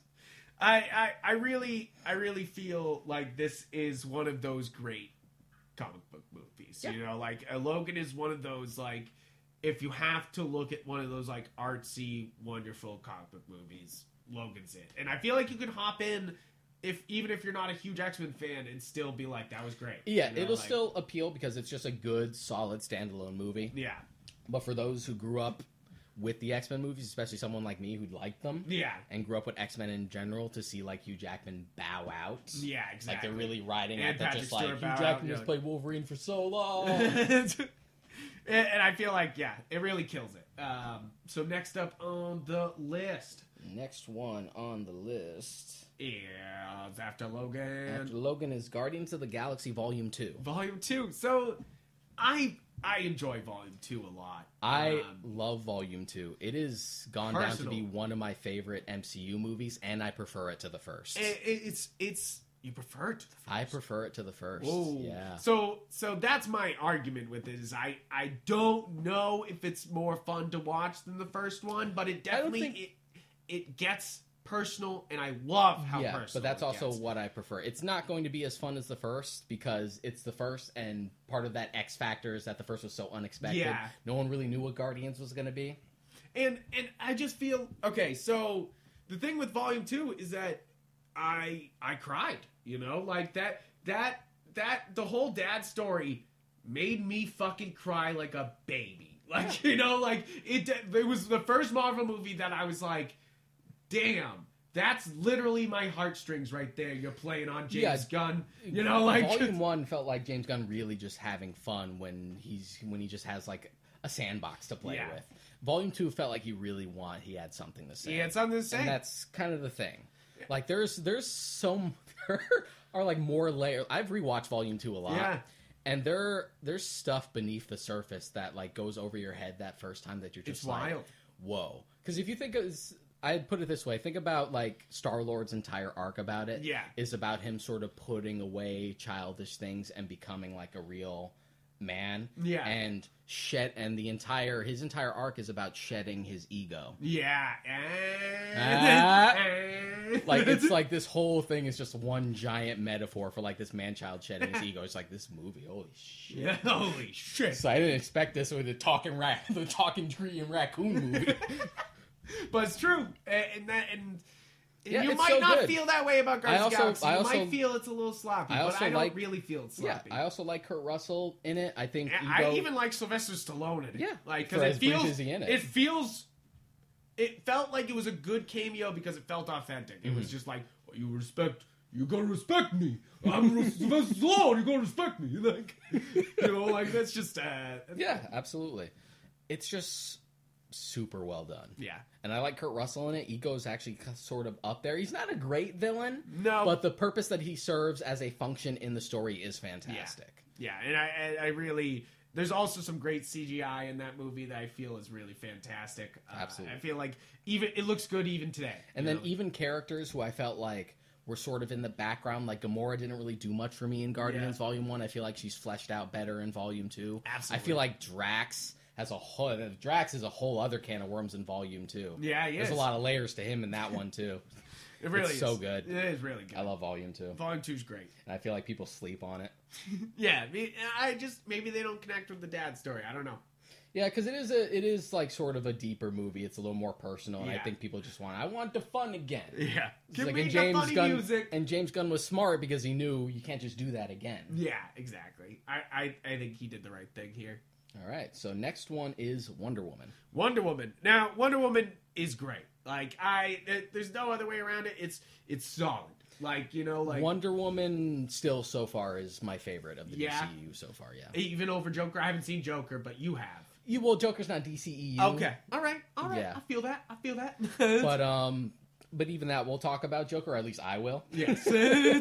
Frank. I'm sorry. Wonder Woman is my favorite. For me, it's sort of because Wonder Woman reminds me of like a feeling that I felt as a kid when I first watched Superman 78. Yeah. It has that like purity to it. Yeah. It's just like such a pure superhero movie, which later on Shazam is too. Yeah. But I think the thing that like brings Wonder Woman above it for me is that it's also about something, which Shazam is too. It has like the family aspect, but like just what it's trying to say about war and peace and love and war. And I've also been waiting for Wonder Woman to get her own movie for the longest time.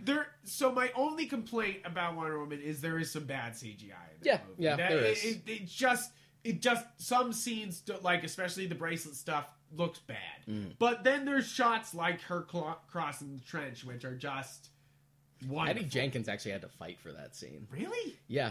That's everyone's favorite scene in the movie. Warner Brothers thought it's just like, this doesn't really serve a purpose. Just get her to the church so he can punch some shoulders. And that's like the best scene in the movie. It's amazing. And that, it's like, it doesn't have, it's good, it's solid, it's not over the top, like you're going to be like, wow, wow, but it's definitely memorable and absolutely worth a watch. Absolutely. Next one up is... And I'm excited for 88. So. Yeah, so am I. I've actually, if they had stuck with their original release date, it would have already been out. Yeah? Yeah, it would have come out. It actually would have come out like not too long before Joker. Which I have now, I am always confident in. You should delay with these movies. Delay if you have to. You know, absolutely. like with DC. Which, from what I hear, principal photography was done. Like it wasn't really a problem with that. I think they're just trying to avoid some of the bigger movies. Like, it was going to come out around the same time Joker was. Yeah. And then we got Star Wars right around the corner. Yeah. So I think they were just trying to avoid that. Yeah, exactly. I feel like they're just trying to get a good window. Absolutely. So next one up is Spider-Man Homecoming. Spider-Man Homecoming. So you're not as big of a fan as I am of this movie. I enjoyed this movie because it is a down-home, like... high school Spider-Man movie, you know? Like, yeah, it's sort of like, I almost feel selfish for saying it. Where it's just like, yeah, it's a fun movie, but it's not what I want out of Spider-Man. It's not what I want. It's not what I want.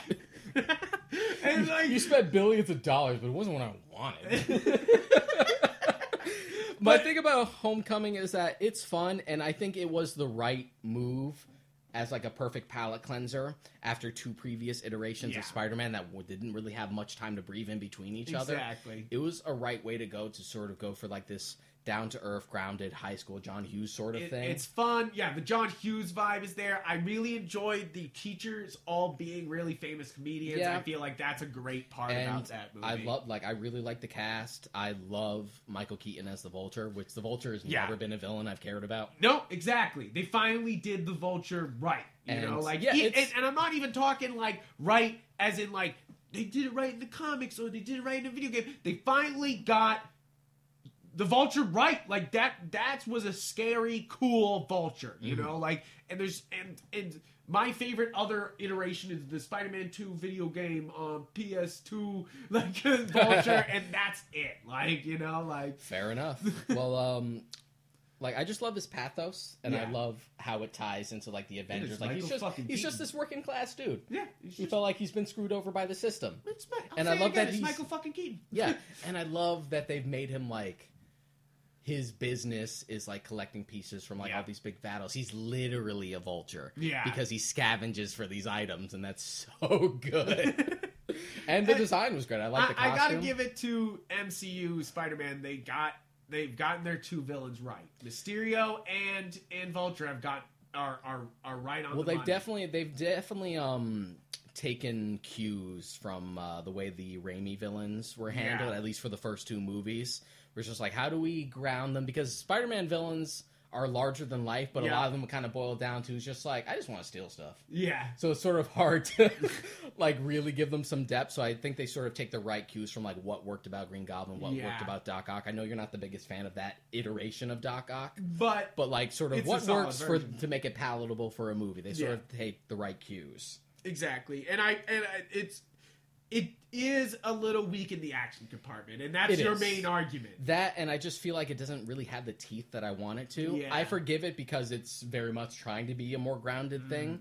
But my thing about Spider-Man is that Spider-Man is all about consequence. Yeah. It's just like every choice he makes will screw him over at some point. Exactly. And I feel like it doesn't have enough consequence. Like, but say, again, he's, for example, high school Peter. For example, the bodega blowing up when he tries to stop those bank robbers. Yeah. If this was a Spider-Man comic, or maybe even the Raimi films, he's like, that shopkeeper would either be dead or extremely injured. Yeah, exactly. As opposed to just like, oh, they're fine. Oh, they're fine. It's okay. It's just like, or the times that he keeps screwing over Liz because he has to like be Spider-Man, stuff like that. If this was a comic, there would be much more dire consequences than normal. And the action department, there's not really much to talk about. There's not even really a fight at the end. Not yet. It's just, there's like the plain like sequence, and then after that, the film just starts to wrap up because he like has to save him. So it's fine for what it is. It's sort of just like, I get it. This is effectively the Spider-Man one of this new continuity. Yeah. We had to like differentiate ourselves from the other two adaptations. Because there's literally, as my wife says, it's like, are we going to see another freaking Spider-Man reboot? Like, you know, like, because for people who don't love Spider-Man, this feels like Spider-Man fatigue. There's so many freaking Spider-Man movies, you know, like, and believe me, normies don't care about like the behind-the-scenes troubles of why we've had so many different versions. Exactly. They just see it's just like, oh, too many different Spider-Man. Yeah. I imagine this is what people felt about like Batman back in the day. Well, you're like, what? Just like we just lost Keaton and we just lost Kilmer already. We only had him for one movie. Exactly. Stuff like that. So I enjoyed. I was sort of just like, okay, we're all right. But you better give me some teeth next time. Yeah, which they do. Yeah, and we'll talk about Far From Home later. So next one up, still the MCU, we're talking about Thor Ragnarok. Thor Ragnarok is, how do you say the director's name? I'm not going to try to pronounce it. Taika Waititi.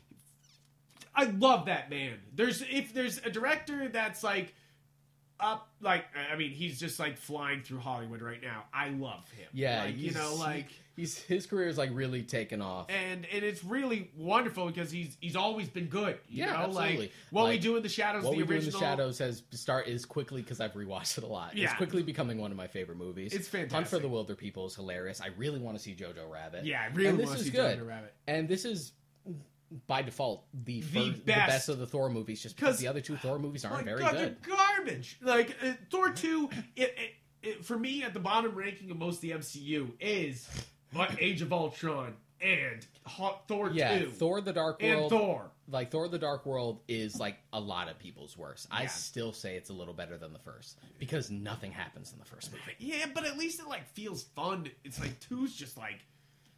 It does not, like... I rewatched it the other day, and I was like, what a fucking mess this was. Absolutely. You know, like, it was on TV, and I was just like, oh my god. So, 3 is such a great breath of fresh air, because it's actually good. Yeah, it's good, but I do have some issues with it. Yeah, because it's mostly because they try to slam Planet Hulk in, and you're just like, wait. Not even so much that. That bothered me. Ragnarok... I was like, Planet Hulk. I think everyone was. Yeah. But Ragnarok is a really fun movie, and it's definitely the best one we've had so far. But it is sort of just Marvel Studios just sort of giving up. I don't know if it would be giving up. It's not necessarily because it was clear that they didn't really know how to execute Thor. No, they definitely were like, oh, we need to inject it with some Guardians of the Galaxy energy. Yeah, so like Ragnarok was sort of just like, this isn't really comic book Thor anymore, but we're going to just sort of reinvent the wheel and we'll just move on from there and it's going to be fun. Yeah. Which is fine, but it is sort of like them throwing up their hands in the air, because originally Ragnarok was going to be very different before Waititi was brought on. It was going to, very honestly, it was just going to be sort of a straight adaptation of the actual Ragnarok storyline, which is a lot darker. Yeah, very But they also haven't really nailed that, like, fantasy that Thor is supposed to feel. So Ragnarok is sort of a different beast, but I think it's a change for the better. It's just sort of a shame that they didn't really get it to begin with. Yeah, exactly. Stuff that should have been interesting. Malekith should have been interesting. The Warriors 3 should have been a bigger factor. Stuff like that. They just murdered them. Yeah, Ragnarok is just sort of like clean house or just starting over. Like it's a soft reboot, basically. Yeah, and you know what? I don't mind. I really enjoyed that one. I think when you say giving up, I think it's like the soundtrack. I think the implications are a little more severe. Yeah, would have the soundtrack I feel is very like they were just like, well, what can we do? Guardians of the Galaxy soundtrack? You know, like it literally just feels like it is a little more 80s than Guardians of the Galaxy's like score. Yeah, and everything about it's more 80s. And then with Thor, Love, and Thunder coming up, did you see that fucking logo? We're going full 80s. Yeah, I love it. It looks like the Masters of the Universe I'm logo. excited as fuck for but that. I've heard Thor Ragnarok described as just like it's pop art brought to the screen. Yeah, which is, you know, that's fun. And that's fun. Yeah, Ragnarok is fun. It's fun. It's just one of those things where like I'm sort of disappointed that we had to do something so drastic because we didn't get it right the first time. Yeah, true. But it wasn't a bad consolation. Nope, you know definitely what I mean? not. So next one is Deadpool 2.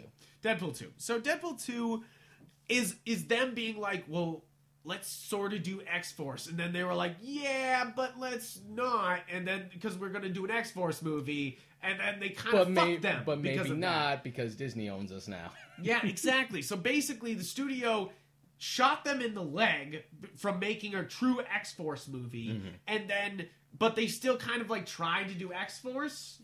Yeah, I definitely... You know, there is some real good jokes here. I prefer Deadpool 1. Of course. Definitely. I do think there's a lot of good gags. I think the choreography is definitely better. It helps that Deadpool 2 was directed by one of the directors of the first John Wick. Yeah. And that is definitely on screen. Like, the choreography, the set pieces are better. There are some and Juggernaut is fucking awesome. Yeah, like, Juggernaut looks finally we got Juggernaut and he was done right. It's basically like why I enjoy this movie. If there's one thing I enjoy about this movie, it's the Juggernaut. Yeah. Done right, and I was so happy about Juggernaut is good. I feel like a fair amount of the VFX are actually better in the first film. Yeah? Yeah. It's little stuff. I think it helps that Tim Miller was a VFX guy before he became a director. Yeah. Like, the comparison I always say is if you look at Colossus in Deadpool 1 versus Deadpool 2, there's a bunch of great little details on Colossus. Like, he has spots of like rust and corrosion. He has like scuffs on his skin and stuff like that. And then you get to Deadpool 2. He's completely clean and sterile. I think that's a perfect microcosm to describe like the VFX. I think that's exactly. Yeah. I feel like that describes the entire movie. It's just kind of smoothed out. Yeah. It's just kind of it's a little sterile. And that's the problem is if they're gonna do a Deadpool 3, it's got to be rougher. It's got to be rougher around the edges to feel more Deadpool. And I didn't really care for like Vanessa just kind of being fridged. Yeah. That was just that was kind of lame, especially since I know Tim Miller said that like Vanessa in his version of Deadpool 2 when he was still on the project was going to play a major part. Damn. As opposed to just being axed off. That's weird. Yeah. All right, moving on. No more Deadpool 2. We've already kind of talked about it. Yeah, absolutely.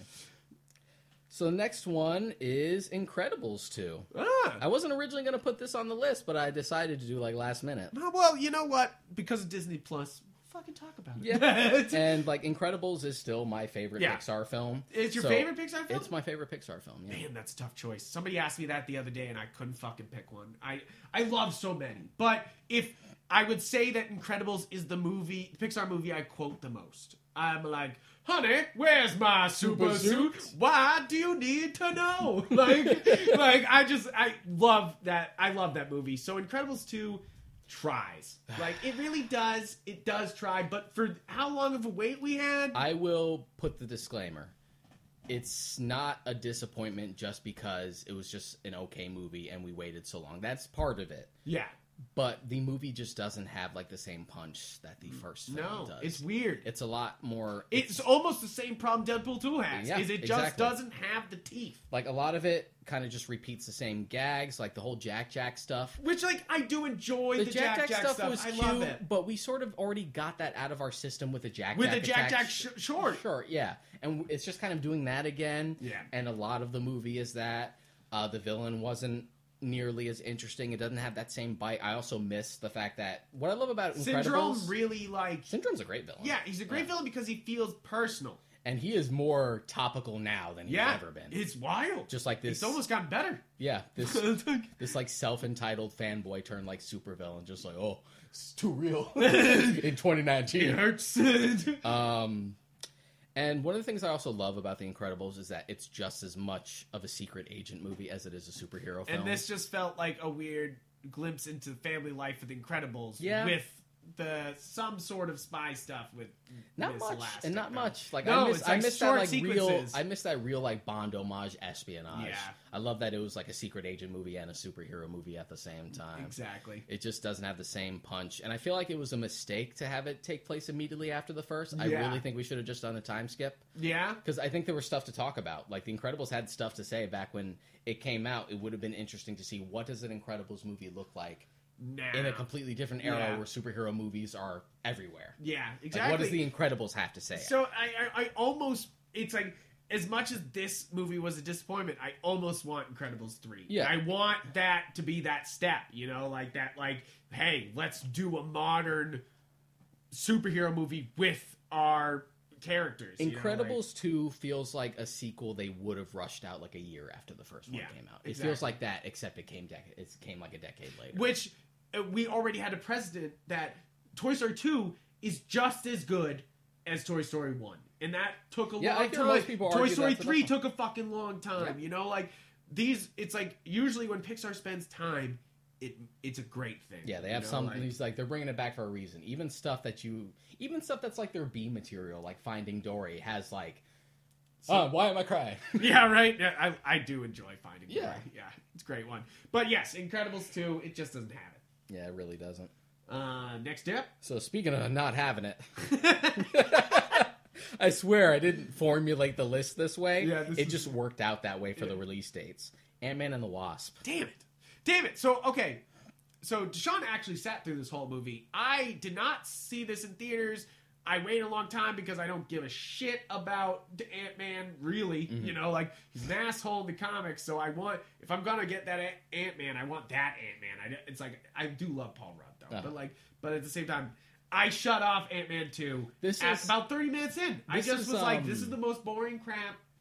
This is something I should have addressed when we were still talking about the first movie. Yeah. But one of my big, like, pet peeves is, like, when a movie seems like it has, like, a minor thing. Yeah. It feels like would be a much more interesting movie. Yeah. And both the Ant-Man movies have that. In Ant-Man 1, the whole, like, flashbacks are just like, oh, yeah, Hank Pym was, like, this... He was, like, in the Cold War. He was, like, doing this stealth espionage stuff with the Ant-Man tech. And I'm just like, why didn't we get that movie? That sounds dope. Like, Ant-Man in the Cold War, like, doing espionage stuff. That sounds more interesting than just a heist. Exactly. And then with Ant-Man and the Wasp, this time, it's all the quantum realm stuff. Yeah.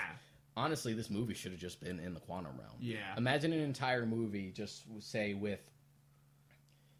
It's like just with Scott just trapped in the quantum realm with no way to come back, and he just goes through like this odyssey, and then he finds like Janet on the way. Exactly. Like that could have been a very interesting movie. Instead, it's just it spins its wheels. It feels like it's on autopilot. Yeah. You can tell it's like you guys get one movie where Edgar Wright had nothing to do with it this time.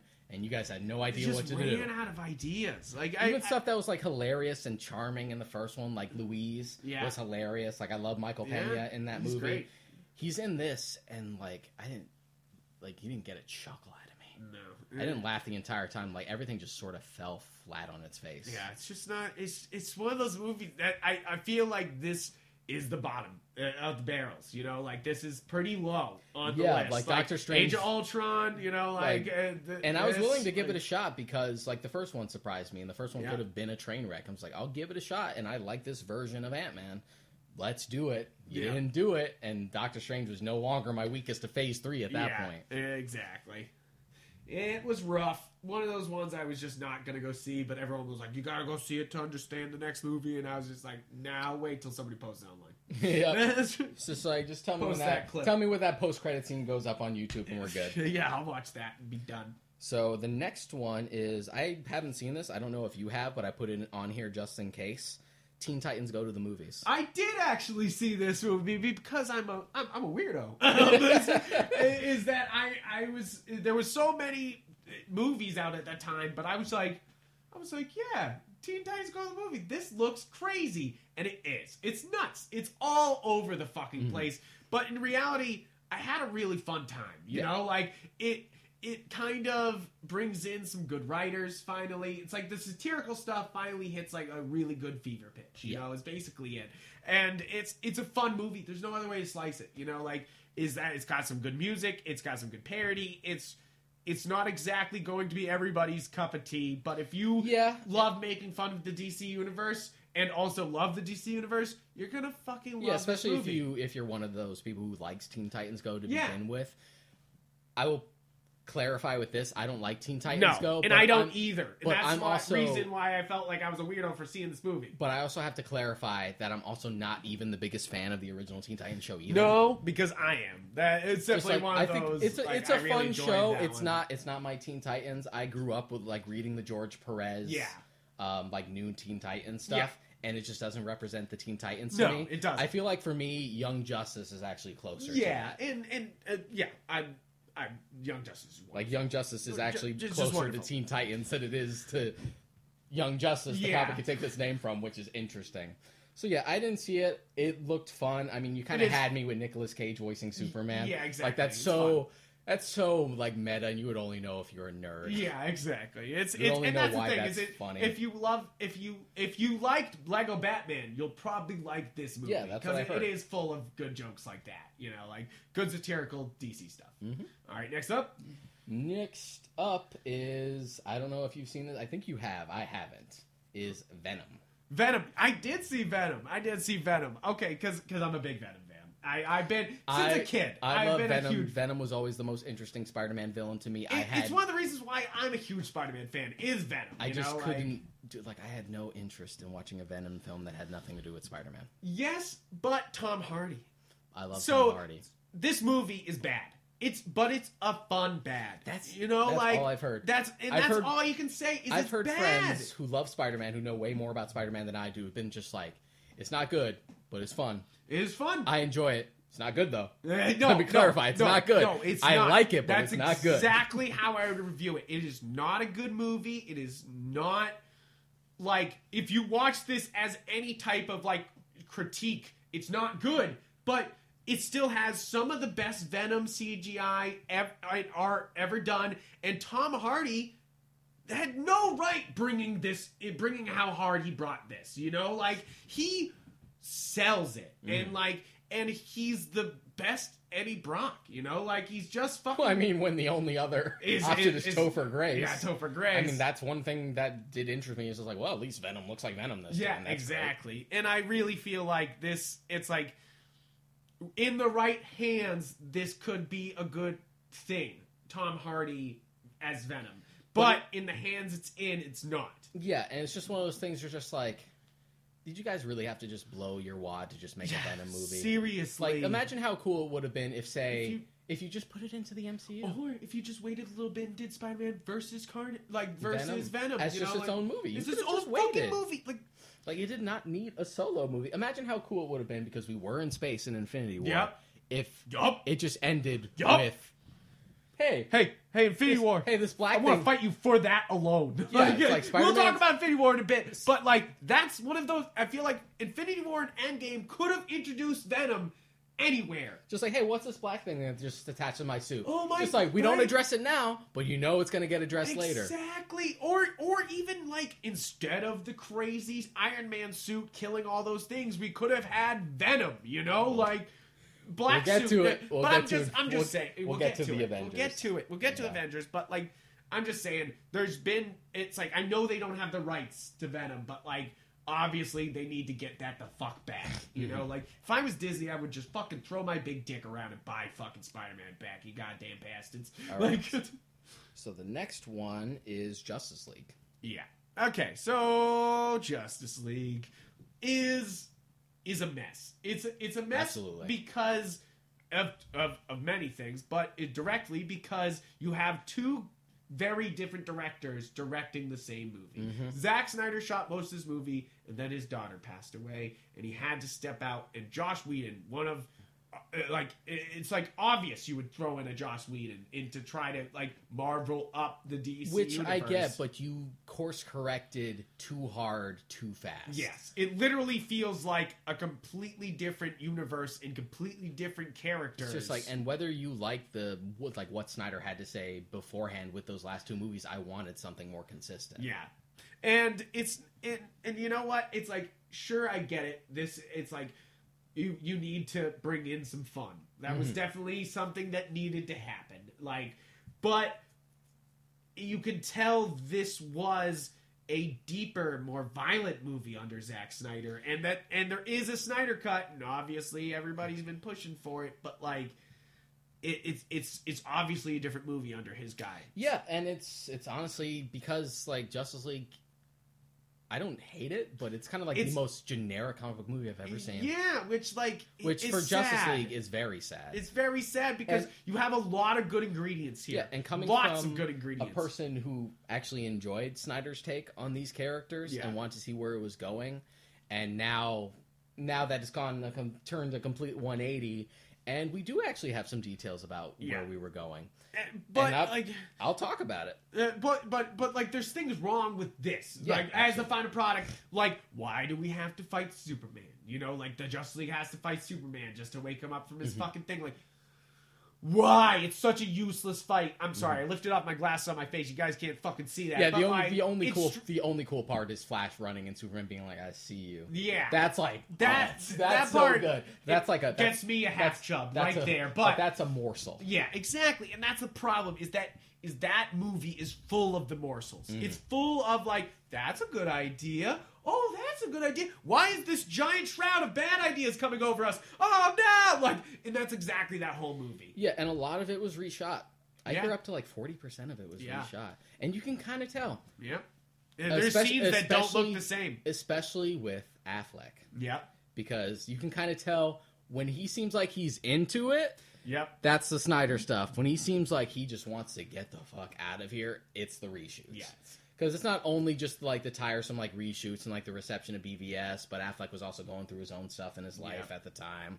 Yep. Which, you know, thankfully he seems like he's on the upswing lately, like he's starting to get back up. Yeah. So, I mean, hopefully, but like the thing is that this is a mess, and Zack Snyder had something different. Yeah. And, you know, like, do you want to know what that is? Because I know he kills Aquaman and Wonder Woman kill Steppenwolf at the end. Not just for like what the actors have been showing to try and like push it, but like sort of the long game. Yeah. He's elaborated on it, and Kevin Smith has also like talked about it too. The idea was that they were sort of playing the long game to for that nightmare sequence that we got in BVS that everyone was confused about, and like Flash traveling back in time. Yeah. The idea was pretty much what we thought. We're in the dark DC universe, and we're heading to that point, and we're going to get to a point where we sort of reset it to bring the building blocks of a more traditional DC universe. Yeah, exactly. Which, for a long game, it's interesting because you kind of felt like that was the take from the start. Yeah, that it was a dark but it sort DC of, like, universe. Justifies, like, the more, like, grounded take to begin with. And that would have been interesting to see, but that's all, you know, that's speculation. It's all washed, yeah. So, it's one of those movies that just, like, I waited my entire life for a Justice League movie, and it was so not it. And this movie tries to, like, mitigate that stuff to, like, these heroes. It's that speech that Lois gives at the end. It's like, these heroes were always here. Now that there's traditional DC heroes. It's like, you didn't earn that, though. Yeah. You didn't earn that. No.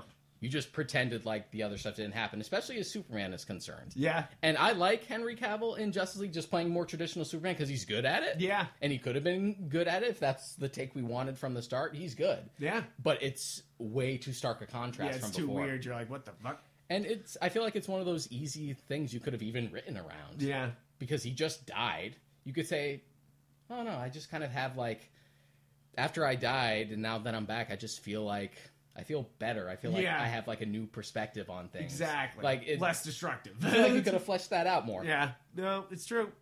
There's lots of things. So next up on the list after Justice League. After Justice League is Black Panther. Black Panther. So Black Panther, we were joking on it earlier, but it really is Black Panther is a top really good tier Marvel, like For top me, tier. I've actually done.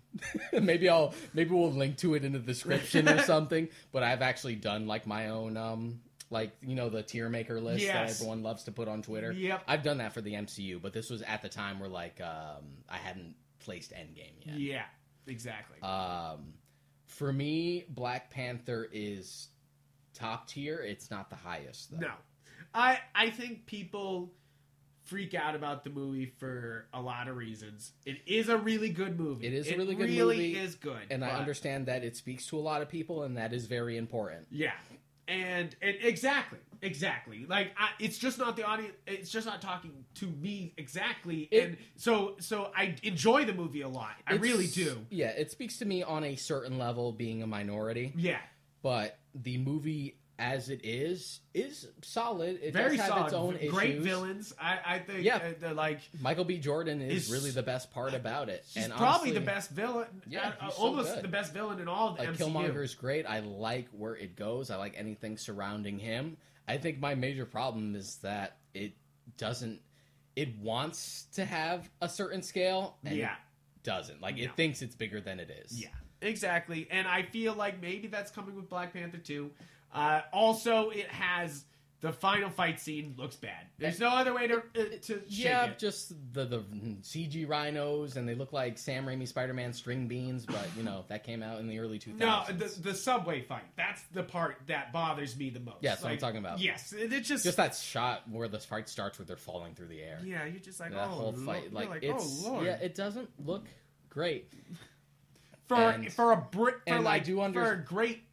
the rest of the movie being so great, you'd think they would punch a little bit more money into that. But I do understand that Infinity War came out right after, so you know where the money was going. Yeah, you know where the Disney bank was going. But it's still there. Yeah, it's still there. It is a great movie. Just like, and I think it has a lot of potential for like that really good second movie. Yeah. Because the thing you always have to worry about is the third one. You always have that one, it's solid, it sets everything up, 2 goes all in, and then for some reason we fall on our face with the third.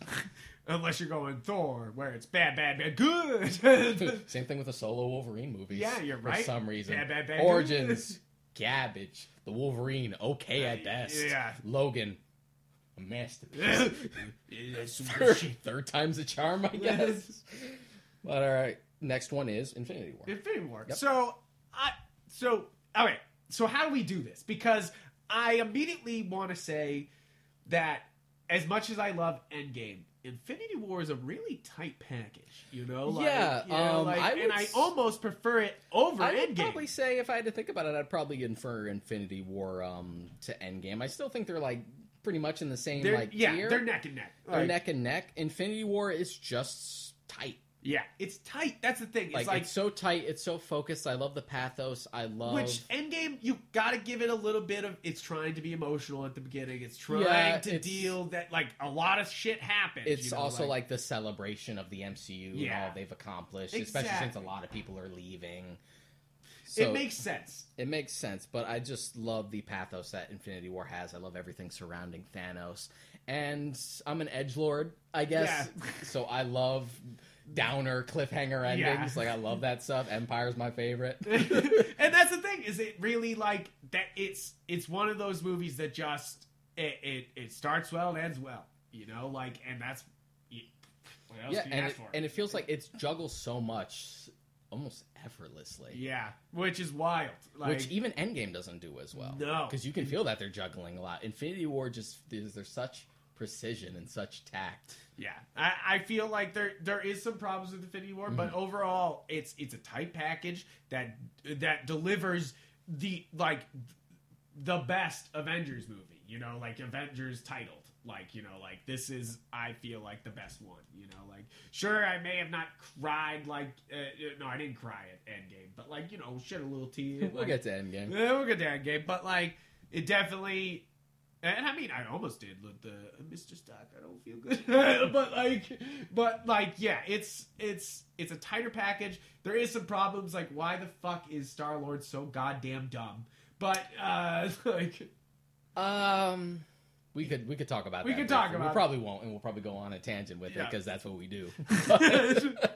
But I'm not crazy about the way Star-Lord is characterized in Infinity War. You can't really speak much to Endgame. He's not really in Endgame much. Yeah, not really. They kind of knew they kind of fucked up with Infinity War. Especially because I feel like it also... The way Star-Lord... I don't expect him to be a completely different person. No. In Infinity War, but I feel like the way he acts in Infinity War and a little bit of Endgame sort of undermines what we were trying to do with Volume 2. I agree. Yeah. And that's why it feels like, sure, he's driven to the edge because of Gamora, but at the same time it just feels like they needed a moment, a person to blame, you know, like, and sure, that's controversy and that's what they love, you know, like you get to be like, and for me, for the most part, it feels very much within his personality to do something that stupid. It does. But it still sticks out. Yes, it does. So next up, Spider-Man Into the Spider-Verse. This is the best Spider-Man movie, hands down, absolutely. No question. This is I think you said it best. You went to the movie theaters that weekend. You saw Into Spider-Man. I saw Aquaman, and we'll get to Aquaman right after. But I saw Into the Spider-Verse and Aquaman the same day. Yeah, like literally, I saw Aquaman in the morning, and then Spider-Verse like a half an hour later. we had lunch in between. It was fun. It was nice, and I really like Aquaman, and we'll talk about it. Yeah, Into the Spider-Verse. I almost felt bad for Aquaman because I saw Into the Spider-Verse. Afterward, I'm glad I didn't see it first. Yeah. Into the Spider-Verse, coming from someone who not necessarily raises my nose at the MCU's version of Spider-Man, but it's not really an iteration that speaks to me all that much. Yeah. And like my favorite of the theatrical Spider-Man films has always been Spider-Man 2, just because I feel like it's a film that really shows like the consequences of being Spider-Man and does it very well. Cheese aside, but that's also Sam Raimi's bag. He loves early Spider-Man, like early Stan Lee stuff. Yep. And it's reflected in those films. Exactly. Into the Spider-Verse really nailed it. Yeah. Like, it had all the fan service. You felt the struggle. There were consequences. It wasn't tensionless like a lot of Homecoming was. Yeah. It's like, and it was beautiful to look at. It was beautiful to look at. They get the Miles story so right. You know, like, and they do change some things. Yeah. And for the most part, I would say for the better. Yeah. It mostly, like, most of the changes work. It's like, it's just one of those things that it's a well-casted film. It's like everybody's good. Voice casting wise, like, so good. Mm-hmm. Like, I mean, Nicolas Cage's Spider-Man Noir it's almost hilarious to think about the stuff that Into the Spider-Verse has to juggle. Yeah. That, like, John Mulaney as Spider-Pig. And I immediately think to, like, 3 and Spider-Man 3 and TASM 2, how they just fell apart. Exactly. That's the thing. It's like, yes, The Amazing Spider-Man 2 is one of those movies where they tried to make it feel like Spider-Man, where there's all these different villains attacking, and it didn't work, you know? Like, but here, there's a ton of villains Into the Spider-Verse, and there's a ton of Spider-Man. Spider-Man. We're talking about multiverse. We're going through origin stories. The whole movie just handles it. Yeah. You know, you can't. It's one of those films that immediately when it went on digital, I bought it. Yeah, and there's stuff that they've changed to, like, Miles' origin, just little stuff that I feel like is for the better, because we did talk about Miles Morales' iteration of Spider-Man back when we were still doing. We had a whole podcast about it. Yeah. Like, and you know, we're fans. So when we're saying that this is great, it's definitely, for me, Into the Spider-Verse is even up there for Spider-Man superhero movies in general. Yeah, like, it's absolutely top. Like, it's so good. I love little changes like making Uncle Aaron more of a figure in Miles' life, someone that he likes, as opposed to the more selfish, like, Prowler he was in the comics. I also like that they turned his dad into a cop, because that's an interesting parallel to go with, as opposed to just being kind of a guy who used to be a S.H.I.E.L.D. agent. Yeah. It's way more interesting that way. And it's nice for, like, Miles to sort of reclaim some glory, because another thing which I'm surprised that I forgot to mention in Homecoming is they steal. I don't like that the MCU Spider-Man kind of steals a lot of, like, Miles's, like, elements and then just repurposes them for Peter. Yeah, in which I feel like that's some white privilege bullshit, right? Fun fact, the reason why I think it's Gonke. I think I've heard, like, Brian Bendis actually say that it's Gonke. Gonke, okay. Yeah. The reason why he's sort of in the background in Spider-Verse is because of Ned in Homecoming. They literally admitted to that. They were like... And that always bothered me, because Ned is literally just Gonke. Yeah, it's the same thing. And, like, And I'll say it again, it's white privilege bullshit. Because they just stole it from Miles, and it was such an important part of Miles' thing. But the same, besides that, but they were able to work. But they were able to work with it. And I'll bring this up later. This is the first movie that gets Spider-Man fights right. You know, like, and extremely right. To be fair, it does have the advantage of being an animated film. Being an animated film, but it has that, like, insurmountable odds with the high-speed action of Spider-Man. Mm-hmm. You know, like, because Spider-Man's got to be whipping around. Like, that's what really feels Spider-Man, is him just, like, somehow being like, boo, boo, boo, boo, boo, boo, boo, all over the place. Yeah, and I feel like the closest we've ever gotten to that in the live-action films, as bad as it is TASM 2. Yeah, it's true. Like, if I will say anything for, like, TASM 2, is that I feel like they really nailed just the way Spider-Man moves and runs around. I remember... Still fucking like, a horrible couple of movie, months ago, because I was thinking about just the state of the Spider-Man movies after I'd come out of Far From Home. Yeah. I actually watched the opening scene of TASM 2 again, which is just him swinging around and, like, chasing the van. Yeah. And I'm just like, this is so well done. I miss, like, this sort of I remember watching that and being like, wow. And then they did the first scene with Dennis Leary in the car, and I was like, ruined. I was like, oh shit, movie's bad. Just like, yeah, and I was just like, wow, I miss, like, this larger than life, really intricate, just like cinematic web swing, which we don't really get in the MCU. No. There's a little bit of it Far From Home, but it's not what I want. It's not what I want. But yeah, Spider-Verse, fantastic. Yeah, fantastic. So next up is Aquaman. Aquaman. So I'm a big Aquaman fan. Like, so, and not only of Aquaman, but of Aquaman that this story's doing an iteration of. I love Jeff Johns' Aquaman. And like, this movie is kind of just the whole Jeff Johns. They were just like, we're going to do the entire thing. Like, and I feel like that's the film's biggest detriment. Yes, because they try to cover, like, literally 50 issues of fucking Aquaman here, you know? Like, it's ridiculous. But it's a lot of fun. It is. And to be honest, there is sort of... It is a little messy. I feel like it doesn't go too overboard. I don't feel like it's a complete mess or anything. Yeah. There is something sort of refreshing of, like, this old school mentality of just like, who knows if we're going to get another Aquaman movie. Yeah, so if you're going to do it, you're going to do everything. It's sort of the Batman 89 thing, like why they had Joker be the person that killed Bruce Wayne's parents. Because only got one chance. Because it makes this story come full circle. Who knows if we're going to make another Batman movie. So you make it as complete as possible. And that's what I feel like with this. Yeah, exactly. And I feel like that Aquaman, it's not... It may be, it's not for me, it might not be above Wonder Woman, but it's really up there. Like, it really, it does a good job. Jason Momoa is good. Like, it has such, like, a visual flair. I love how, like, unashamed it is to be very comic booky. Like, the moment you have, like, an octopus drumming. I know. You were like, what? This is great. It's like the fact that they managed to make the traditional Aquaman costume look good on Jason Momoa. Specifically is a miracle because, I mean, that's the reason they avoided it in Justice League and they just went with their own, like, new look. Because they were like, we can't do this. They made it look good. Like, I loved Ocean Master's costume. They gave him his stupid... And he's good as Ocean Master, too. Patrick Wilson. He's really good. I love how, because Snyder did Watchmen, that in the DCEU, we like to bring, like, Watchmen alumni as characters. Just quickly bring those in. Because we've had, Carlo Gugino was, like, the voice of the AI in Man of Steel. We've had, Jeffrey Dean Morgan, who was the comedian. He was Thomas Wayne in BVS. Yep. We've had, his name's escaping me, but the actor who played Dr. Manhattan in Watchmen is Barry's dad in Justice League. I love that we keep doing that. Now we just need Jackie Earle Haley. Yeah, we're almost there. We almost have all of them. The whole set. But, yeah, it's a fun movie. I like Aquaman. It's a blast. It's a blast.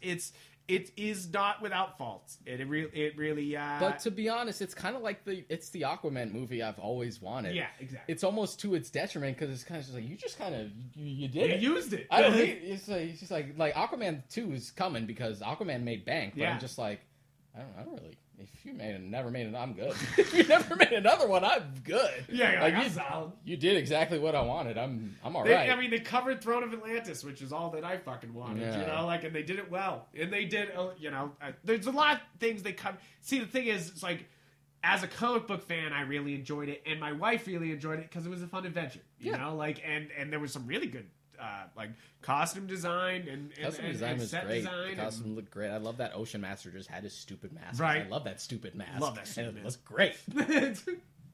So good. All right. And yet Scarlet Witch can't have her stupid headdress. I know, seriously, Jesus Christ. We'll get to it. We'll get to it. That's just like a minor little tangent. All right. Next up. Next up is Captain Marvel. Captain Marvel. So, Captain Marvel's not bad. It's not bad, but it's messy. It is. I think Brie Larson does a good job. Yeah. After the beginning, I feel like she just at the beginning she doesn't know if she should be stoic. She doesn't know if she should be brainwashed. Here's the thing: she doesn't know because the writers don't know. I don't think. Like the characterization for Carol Danvers in this movie is all over the place. Yep. And I remember how messy that movie was. And then when I got to the credits and I saw like 6 writer credits, and I'm just like, there we go, there we go, there we go. That's why. And like there's some good things going on here. I love the young '90s feel that's going on. Yeah, you know, like... I will say this because I was familiar with Carol Danvers beforehand because I grew up with X-Men. Yeah, and Carol Danvers has often been tied with the X-Men. It's actually how Rogue got her flying and super strength. She got it from Carol Danvers. So I like Carol Danvers. I don't feel like this movie really did her justice. No. I don't think so either. I think it needs to. I think you need Captain Marvel 2 to like really, like that's the problem is they try to make this personal, but it doesn't feel personal. It doesn't have, and my biggest problem is that Carol in this movie doesn't really have any agency. No. So you would think like her primary thing is like she has to get her memories back. She needs to know who she was before. The way it's presented on the film, it seems like she doesn't really care about that. It's weird. So instead, it's just about like this. It's just really about the Skrulls on Earth. It's like, okay, so you don't care about her memories, so you don't make me feel like the memories are that important if she doesn't care about them. But then you emphasize it so much, and you put stuff like, oh, her old like fellow pilot who was like her best friend. You can tell they're best friends because in flashbacks they tell us that they're best friends. Yes. Without like doing any of the work to show why they are best friends. It's a lot of like tell don't show. It's just so messy. It just doesn't know what it wants to be. No, and I like Brie Larson. I like her in the part. I feel like she's just struggling with what she has to work with. Yeah. I feel like there's not good people behind the helm, and this may be one of the lazier of all the Marvel films. Like, and I know a lot of people liked it because, you know, they really liked it because it was like the first MCU film with like a female lead. And believe me, I love that too. But I love that. I want more. Yeah, you need to do more than just go there. Yeah, yes, exactly. Like it's fucking 2019. Like we can't fucking just be like, we got a female one. It's like, no, make a great one. We loved Black Panther for the representation, but Black Panther was still a good movie beyond that. Yeah, exactly. And I feel like the same goes for Wonder Woman. Absolutely. Like, it's a good movie beyond the representation, and that's important. Because you can't just be like representation without content, you know? Like, Pet Cemetery. We were talking about, they gender flipped it in the middle of Pet Cemetery, and it kind of as a consequence, it made it more cliche. Yes, which is like, I enjoyed the original Pet Cemetery, and I was enjoying the flip until it kind of felt like I had seen the movie before all of a sudden, you know? Like, I was like, huh. But, you know, getting beyond that. Weird. Sorry, weird. So, messy. So, like, Captain Marvel and Ant-Man and the Wasp, like, really... Because Phase 3 was on fire for me. Yeah. Like, Doctor Strange wasn't bad, but, you know, you had, like, Civil War, you had Infinity War. Yep. It's like, just like a Volume 2, exactly. Thor Ragnarok. The like, phase was better than that. Phase 3 was, like, really going, and then I feel like we sort of tripped with Ant-Man and the Wasp, and Captain Marvel was like a double whammy. It was a double whammy. So, after Captain Marvel, conveniently, because... Wow, Shazam. Shazam! So I'll just say, Captain Marvel was better than Captain Marvel. Yes, exactly. Shazam's was a really fun movie. You know, like, there's nothing else I could put to... That's my best review of Shazam. It's fun. You know, like, I had a good time. It's got a lot of heart. And I like that it, despite being, like, the most lighthearted film that the DCU has, it's not toothless. Yes. It has a family story going on. I love the Foster stuff. I think my favorite scene in the movie is that confrontation with his mom. Yeah. Just like, wow, that's some real shit. Yeah, exactly. That is great. And I feel like that he's so good as Shazam. I feel like that's Zachary Levi. Yeah, is what really sells it. Is like he embodies it somehow, you know? Yeah, like, they really leaned on. It's very much like Jeff Johns' like reinterpretation. Yeah, like a kid. Of Shazam.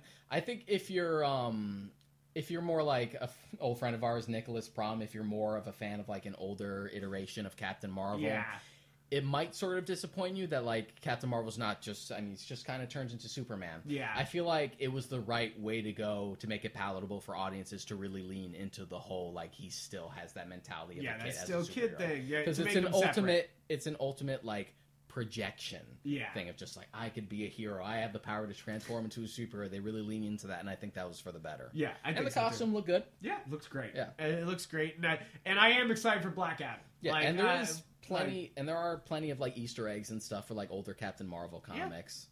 Yeah. Like I love that the post-credit scene was Mr. Mind. Yeah, you're like, what? I almost like fell on the floor laughing in the theater. I'm just like, wow, wow, the alien caterpillar. Yeah, you're like, oh, okay. So it's like we're going there. I love it. Do it.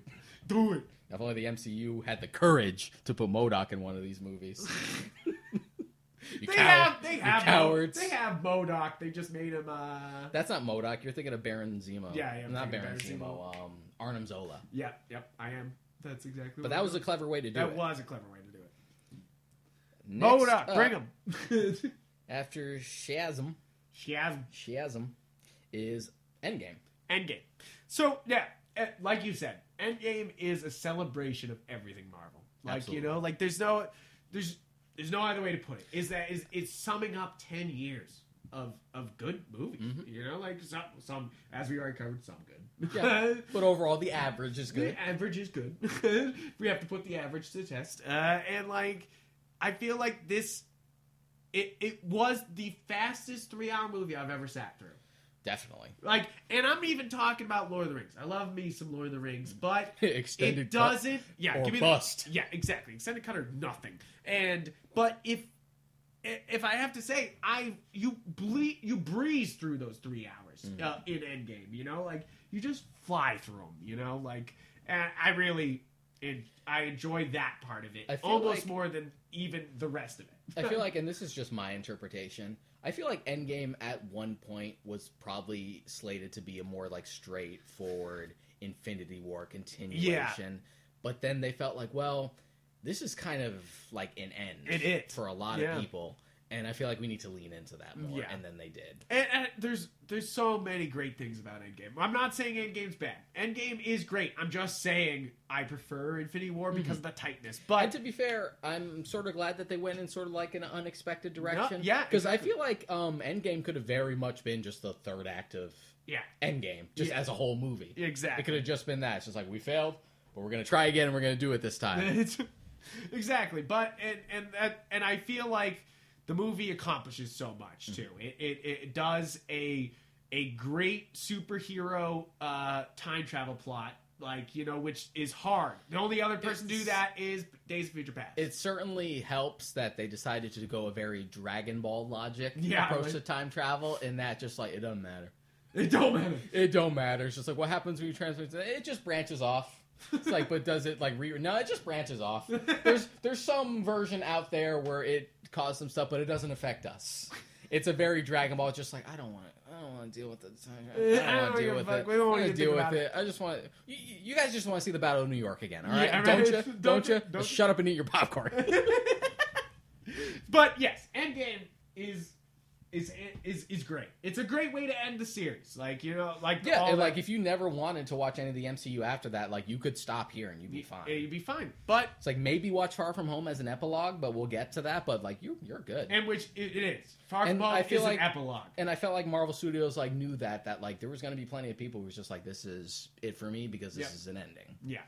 And I feel like they do it. They nail it. You know, like everybody goes out right. Yeah. Except for Black Widow, she kind of gets fucking canked on.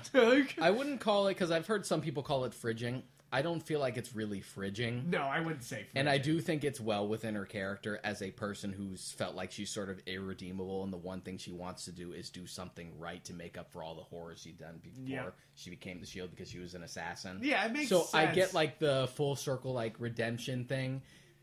I get it, and I get why they did it, but I also understand why people feel cheated. I just always feel I always think of the meme of Lois from Family Guy jumping down the stairs when in relation to Black Widow. They're like one of you has to die, and Black Widow's just like, BUM! You know, like she just like throws herself. It's like I get why they did that. And I understand it, and I like that they did that, but I'm not going to argue with you if you felt like you kind of felt cheated, or like she felt like she was kind of done dirty. I feel like the best But she might get a single movie, so, you know. I did get emotional with, I didn't cry, but I was getting there with Tony, even though I knew he was dead man walking from the start. Yeah, of course. His contract was up. But they do a good job. His contract was up. He's the face of the MCU. Like, he is dead man walking, and I still was just like, oh, God. Oh, God. And Captain America was a perfect ending for me. Yeah, no, that's really good. Like, I had a date. It's full circle. I had a date, and it's pretty much just like, I know some people have like argued that it's sort of selfish for Captain America to go and like live his life. It's just like, I think he's more than deserved it. Like, I love that it's Captain America being rewarded for being the best person. Yeah, exactly. It's so good. It is great. All right, next up on the list after Endgame is it Far From Home? We only have two more as far as the movies. As far as movies go? Yeah. Yep, it's Far From Home. Far From Home. So Far From Home, this is the only live-action movie where they get the Spider-Man action right, I feel like. I was saying it earlier, the final scene in this movie had me hype as hell. Oh, like, it's so good. It's so good and so Spidey. You know, like, he can't win. He has to take down things that, like, he has to web them. So it's, like, only Spider-Man can solve this problem, and, of course, he can't solve this problem. You know, like, and he still does. Yeah, and, like, the set pieces and the polish are better than Homecoming. It feels like it has a lot more tension. Definitely a slow beginning because they're trying to shove the epilogue in, but it definitely sets up everything, you know, like, so it's kind of needed, you know, like, because it is a great twist in the middle. We don't spoil it, but it's a great twist, and I really do enjoy Jake Gyllenhaal as Mysterio. So he had, again, another actor that didn't have to go Mysterio this hard. Has always been one of those for me. I feel like he's a fan favorite for Spider-Man for Spider-Man villains. I've wanted him as a villain forever. He's never been a villain that's like really spoke to me, and then I feel like I kind of got it with this movie. I'm like, all right. I see the appeal. I see this. It's like very well done. He's like good villain, interesting. I think it's sort of arguable whether you might prefer him or Michael Keaton, because Michael Keaton is great. Is great. But Jake Gyllenhaal, I really think sends it. You know, and like, I feel really like it's good that it was different enough. I feel like this movie had teeth. Yeah. There's still some of like and we were talking about this before we started recording, is that I think my biggest problem with the MCU version of Spider-Man is that everything is handed to him. Yeah. And one of my favorite things about Spider-Man is that the struggle. Is that it's about a kid who has the weight of the world on his shoulders. Yeah. And you sort of undermine that when, just like, Tony gave you these glasses. He's like, oh, you're trapped in this other country. I'm happy we'll pick you up. It's fine. Yeah, it's just like, I'll say it again, white privileged Spider-Man. White privileged Spider-Man. He's still a good kid, but still. Like, I will say it, Tom Holland is my favorite Peter Parker. Like, I feel like he nails that high school Peter Parker really, really well, you know, like that, like, and he gets it. This might be blasphemous, but I still love Garfield in the first Amazing Spider-Man. He is good. He's good. He's fucking good. Spider-Man. And he's good. Yeah, he is. I do love that. It's just like, wrong place, wrong time. I'm sorry. Like, you really didn't get, like, a fair shake. No. It's kind of like, for me, with the different Batman actors, I don't feel like there's ever really been a bad choice for Batman. There have only been good and bad Batman movies. Yes. Exactly. George Clooney's still a good choice for Batman. George Clooney is a good choice for Batman. Wrong movie to be Batman. All right. Moving on. The last one is going to be all me because it is Joker. All right. All you, go for it, because I haven't seen Joker and I'm a bad person for that, and I'm sorry. So Joker I do enjoy.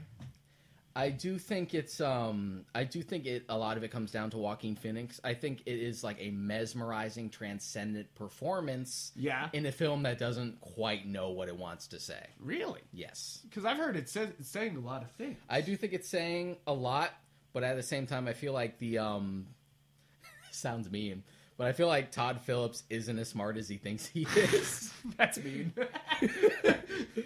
Because a lot of it sort of feels like confused, and it feels like it wants to say something, but it's kind of afraid to go too far in some places, and then it kind of reels it back. So it just sort of feels like it's all over the place. What helps that is that this film really is from Joaquin Phoenix's Joker's point of view the entire time. Yeah. I don't think there's a single scene without him. Really? Like, it is his movie story. Yeah, that's awesome. Everything is from his perspective. That's cool. And I feel like that helps because he's a person with mental illness, that everything just seems all over the place. I like what they do with it. He's great in it. It's very dark.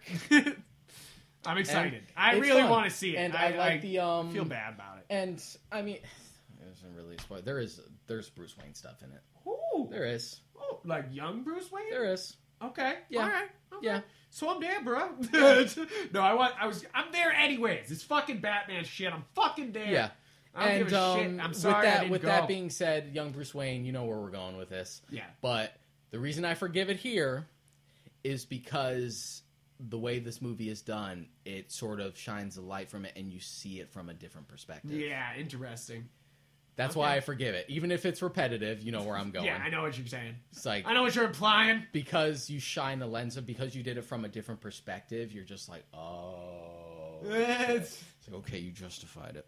All right. You justified it a little better than BVS, because even BVS, the only reason it's there is for But the Martha BVS, thing. that is a great sequence they got. It's super well done. It may be the most masterful part in a bubble, of that movie. In a bubble, taking the fact that we've seen it done too many times, it is gorgeous. Yeah, it really is. It's one of those things where you're just like, wow, they nailed that. It's just like, oh.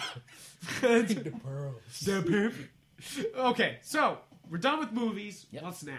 I'd say the last thing to end out, because we've been talking for a long time. Yeah, we have been talking for a long time. Is for as far as catch up is talking about the Marvel Netflix shows, live action Netflix shows. So okay, so there's some I'm missing here, and some you've seen most of them except for Punisher season 2 and Punisher season 2.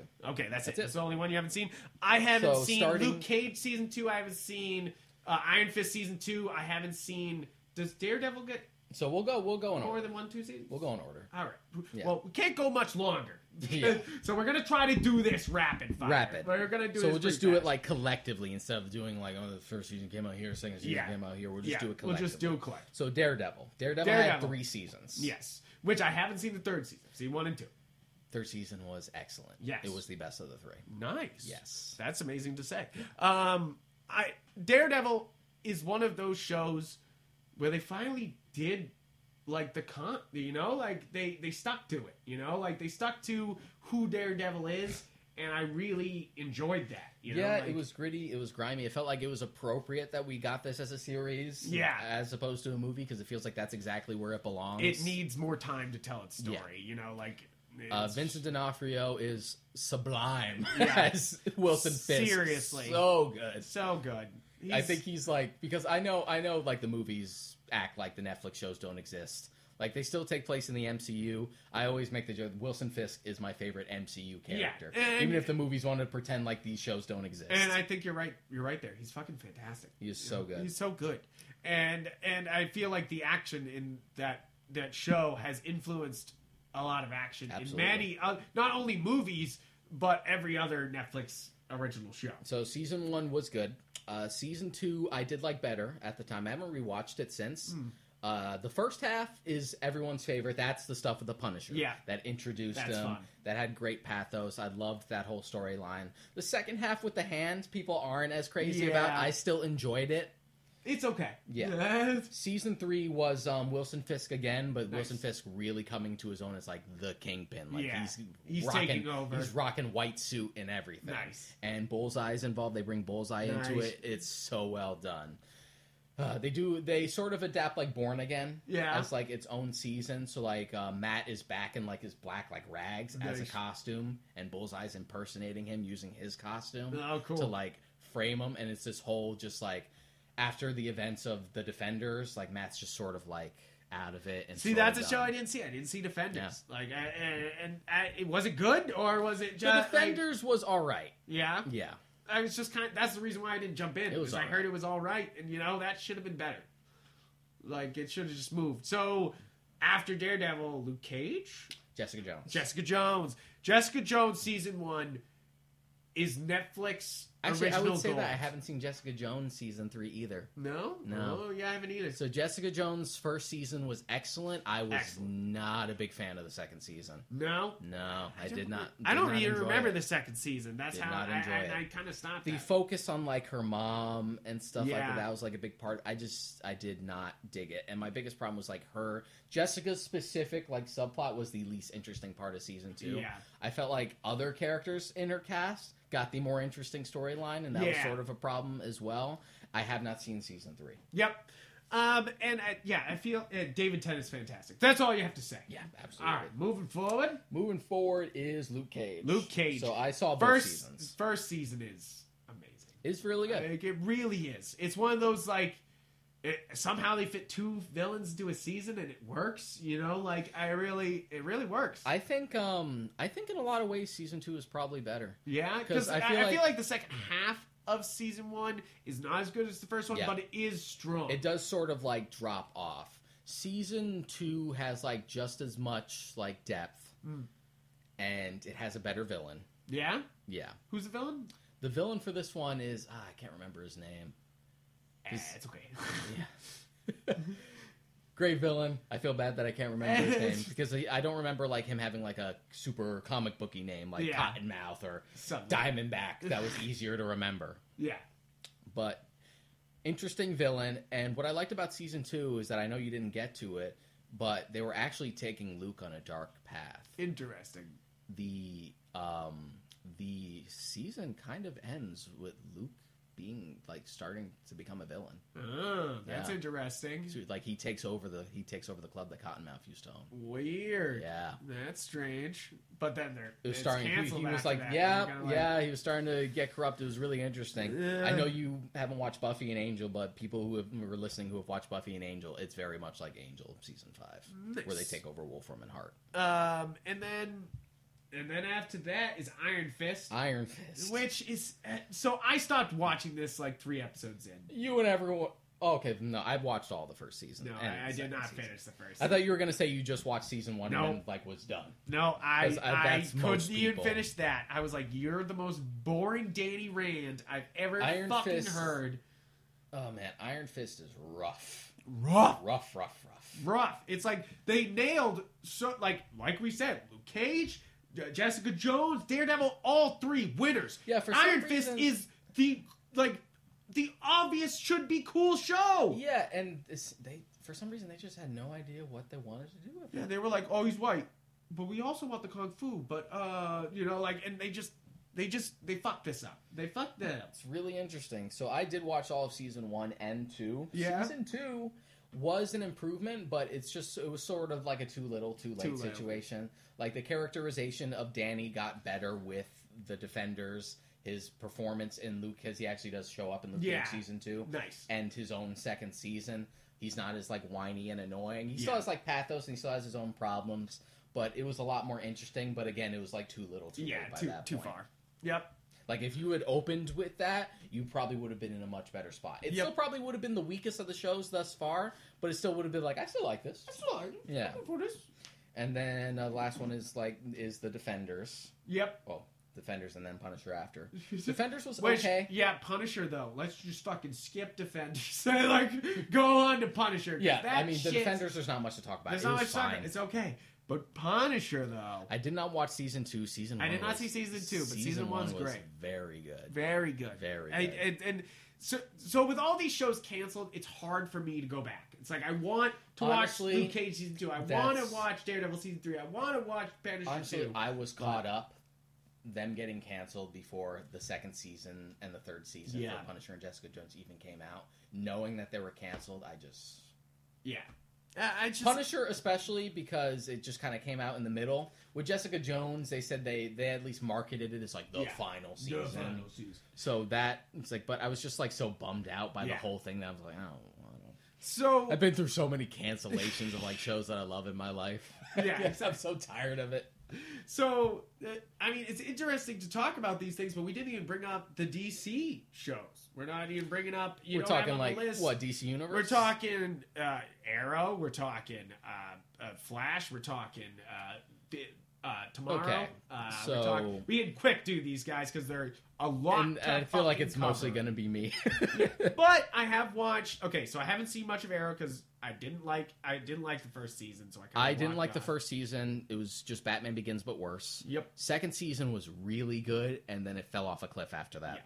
Yeah. And that's all you need to know. Flash, I feel, has gotten muddled, but it started off and got a stride for a bit. Flash's first two seasons were very good. Very good. After season 3 onwards has been really rocky. Yeah. Season 3 was another speedster villain and done very poorly. Season 4, we didn't do a speedster villain this time. We had a villain called the Thinker, and that was really interesting. He was the best part of the season. He was a really fascinating villain, enjoyable to watch. Yeah. It's like, but I never finished it. Yeah, you were just it just started to win. I think my big problem is, like, I think I'm getting tired of, like, 22, 23 episode season shows. Seriously. Where it's just, like, padding. Something important to the plot actually happens mid-season. Padding. Finale. Yeah. Like, I just get tired of, like, spinning their wheels. Supergirl, I feel like there's things that you can like about Supergirl, but overall it's kind of not good. Supergirl, I couldn't watch past the pilot. I thought the pilot was really bad. Pilot's rough. I watched most of the first season of Supergirl. I think it gets better. I think there's a few episodes with the Martians that look great, but then I've seen clips of the newest episodes and they just look bad. And then Legends of Tomorrow, I watched the first 3 seasons of, actually. Yeah, I've only seen the first Legends of Tomorrow is weird because they the show kind of just reinvents itself in its second season. Yeah. The first season was like this time travel shenanigan stuff, and we still keep that, but season 2 just kind of realizes how ridiculous this all is, and it leans into that. Good. It becomes very funny, very lighthearted, and it made it a much more enjoyable watch after that. Legends of Tomorrow wasn't the thing where it's like I was losing any sleep over, like kind of dropping, but it was always like a fun thing to watch every week. Exactly. And you watched Black Lightning. I have not seen Black Lightning. I watched all of season 1 of Black Lightning, and I watched like 2, right? half of the second season. Nice. Black Lightning is really good. Yeah? Yeah, surprisingly good. I want to see that. It has that sort of like Luke Cage. It's like, we're going to talk about some real shit. Real shit. So CW show, does that cover every CW show, or are we missing some bullshit? Batwoman's out, but I haven't watched it. I haven't watched Batwoman yet. So, and now we have the DC Online service, the DC Universe which we Online. have not seen any of that. Okay, I've watched all of Swamp Thing. Yeah. Swamp Thing is excellent, and I'm sad it was canceled. Yeah. It was so good.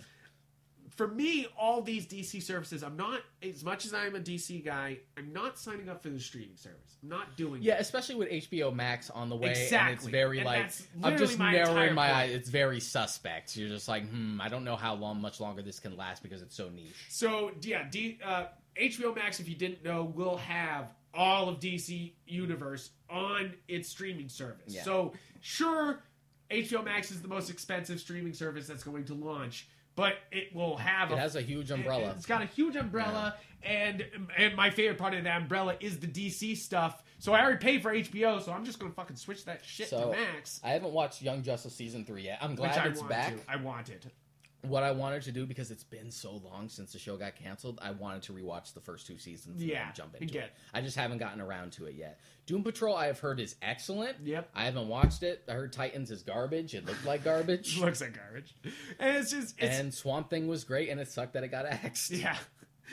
So, I mean... If you guys can think of something we didn't cover, leave it in the comments down below. I feel like we covered a lot. We've been at this a while. Yes. But so I feel like this was kind of necessary after being like gone for so long. Yes. Even if it's only a few people who are like still around, this is for you. This is for you. So basically, from now on, the episodes will be kind of topic episodes. You know, like we'll very cover general topics, very general stuff. But this was our big catch up. This will not be like every episode, this will mostly be for the better because it sort of frees ourselves up. Because I do remember in the real books don't have Batman days, we would sort of almost not do episodes, just like, it doesn't really fall into the category. Yeah. Sometimes we would avoid it. Yeah, exactly. So with this opens it up. Yeah, exactly. So thank you guys for tuning in. Click that like button, that subscribe button. Go to our RSS feed. It could be a number of things depending on how you're listening to this. Just keep listening, and of course, go to galaxygeek.com where our articles are. That if you want to get even more deep with us, like if this podcast wasn't fucking enough, you can check out our reviews on galaxyofgeek.com. Yep. And that's where this will be posted from now on. So thank you guys for tuning in, and I hope you tune in next time. Yep, see you then. Adios.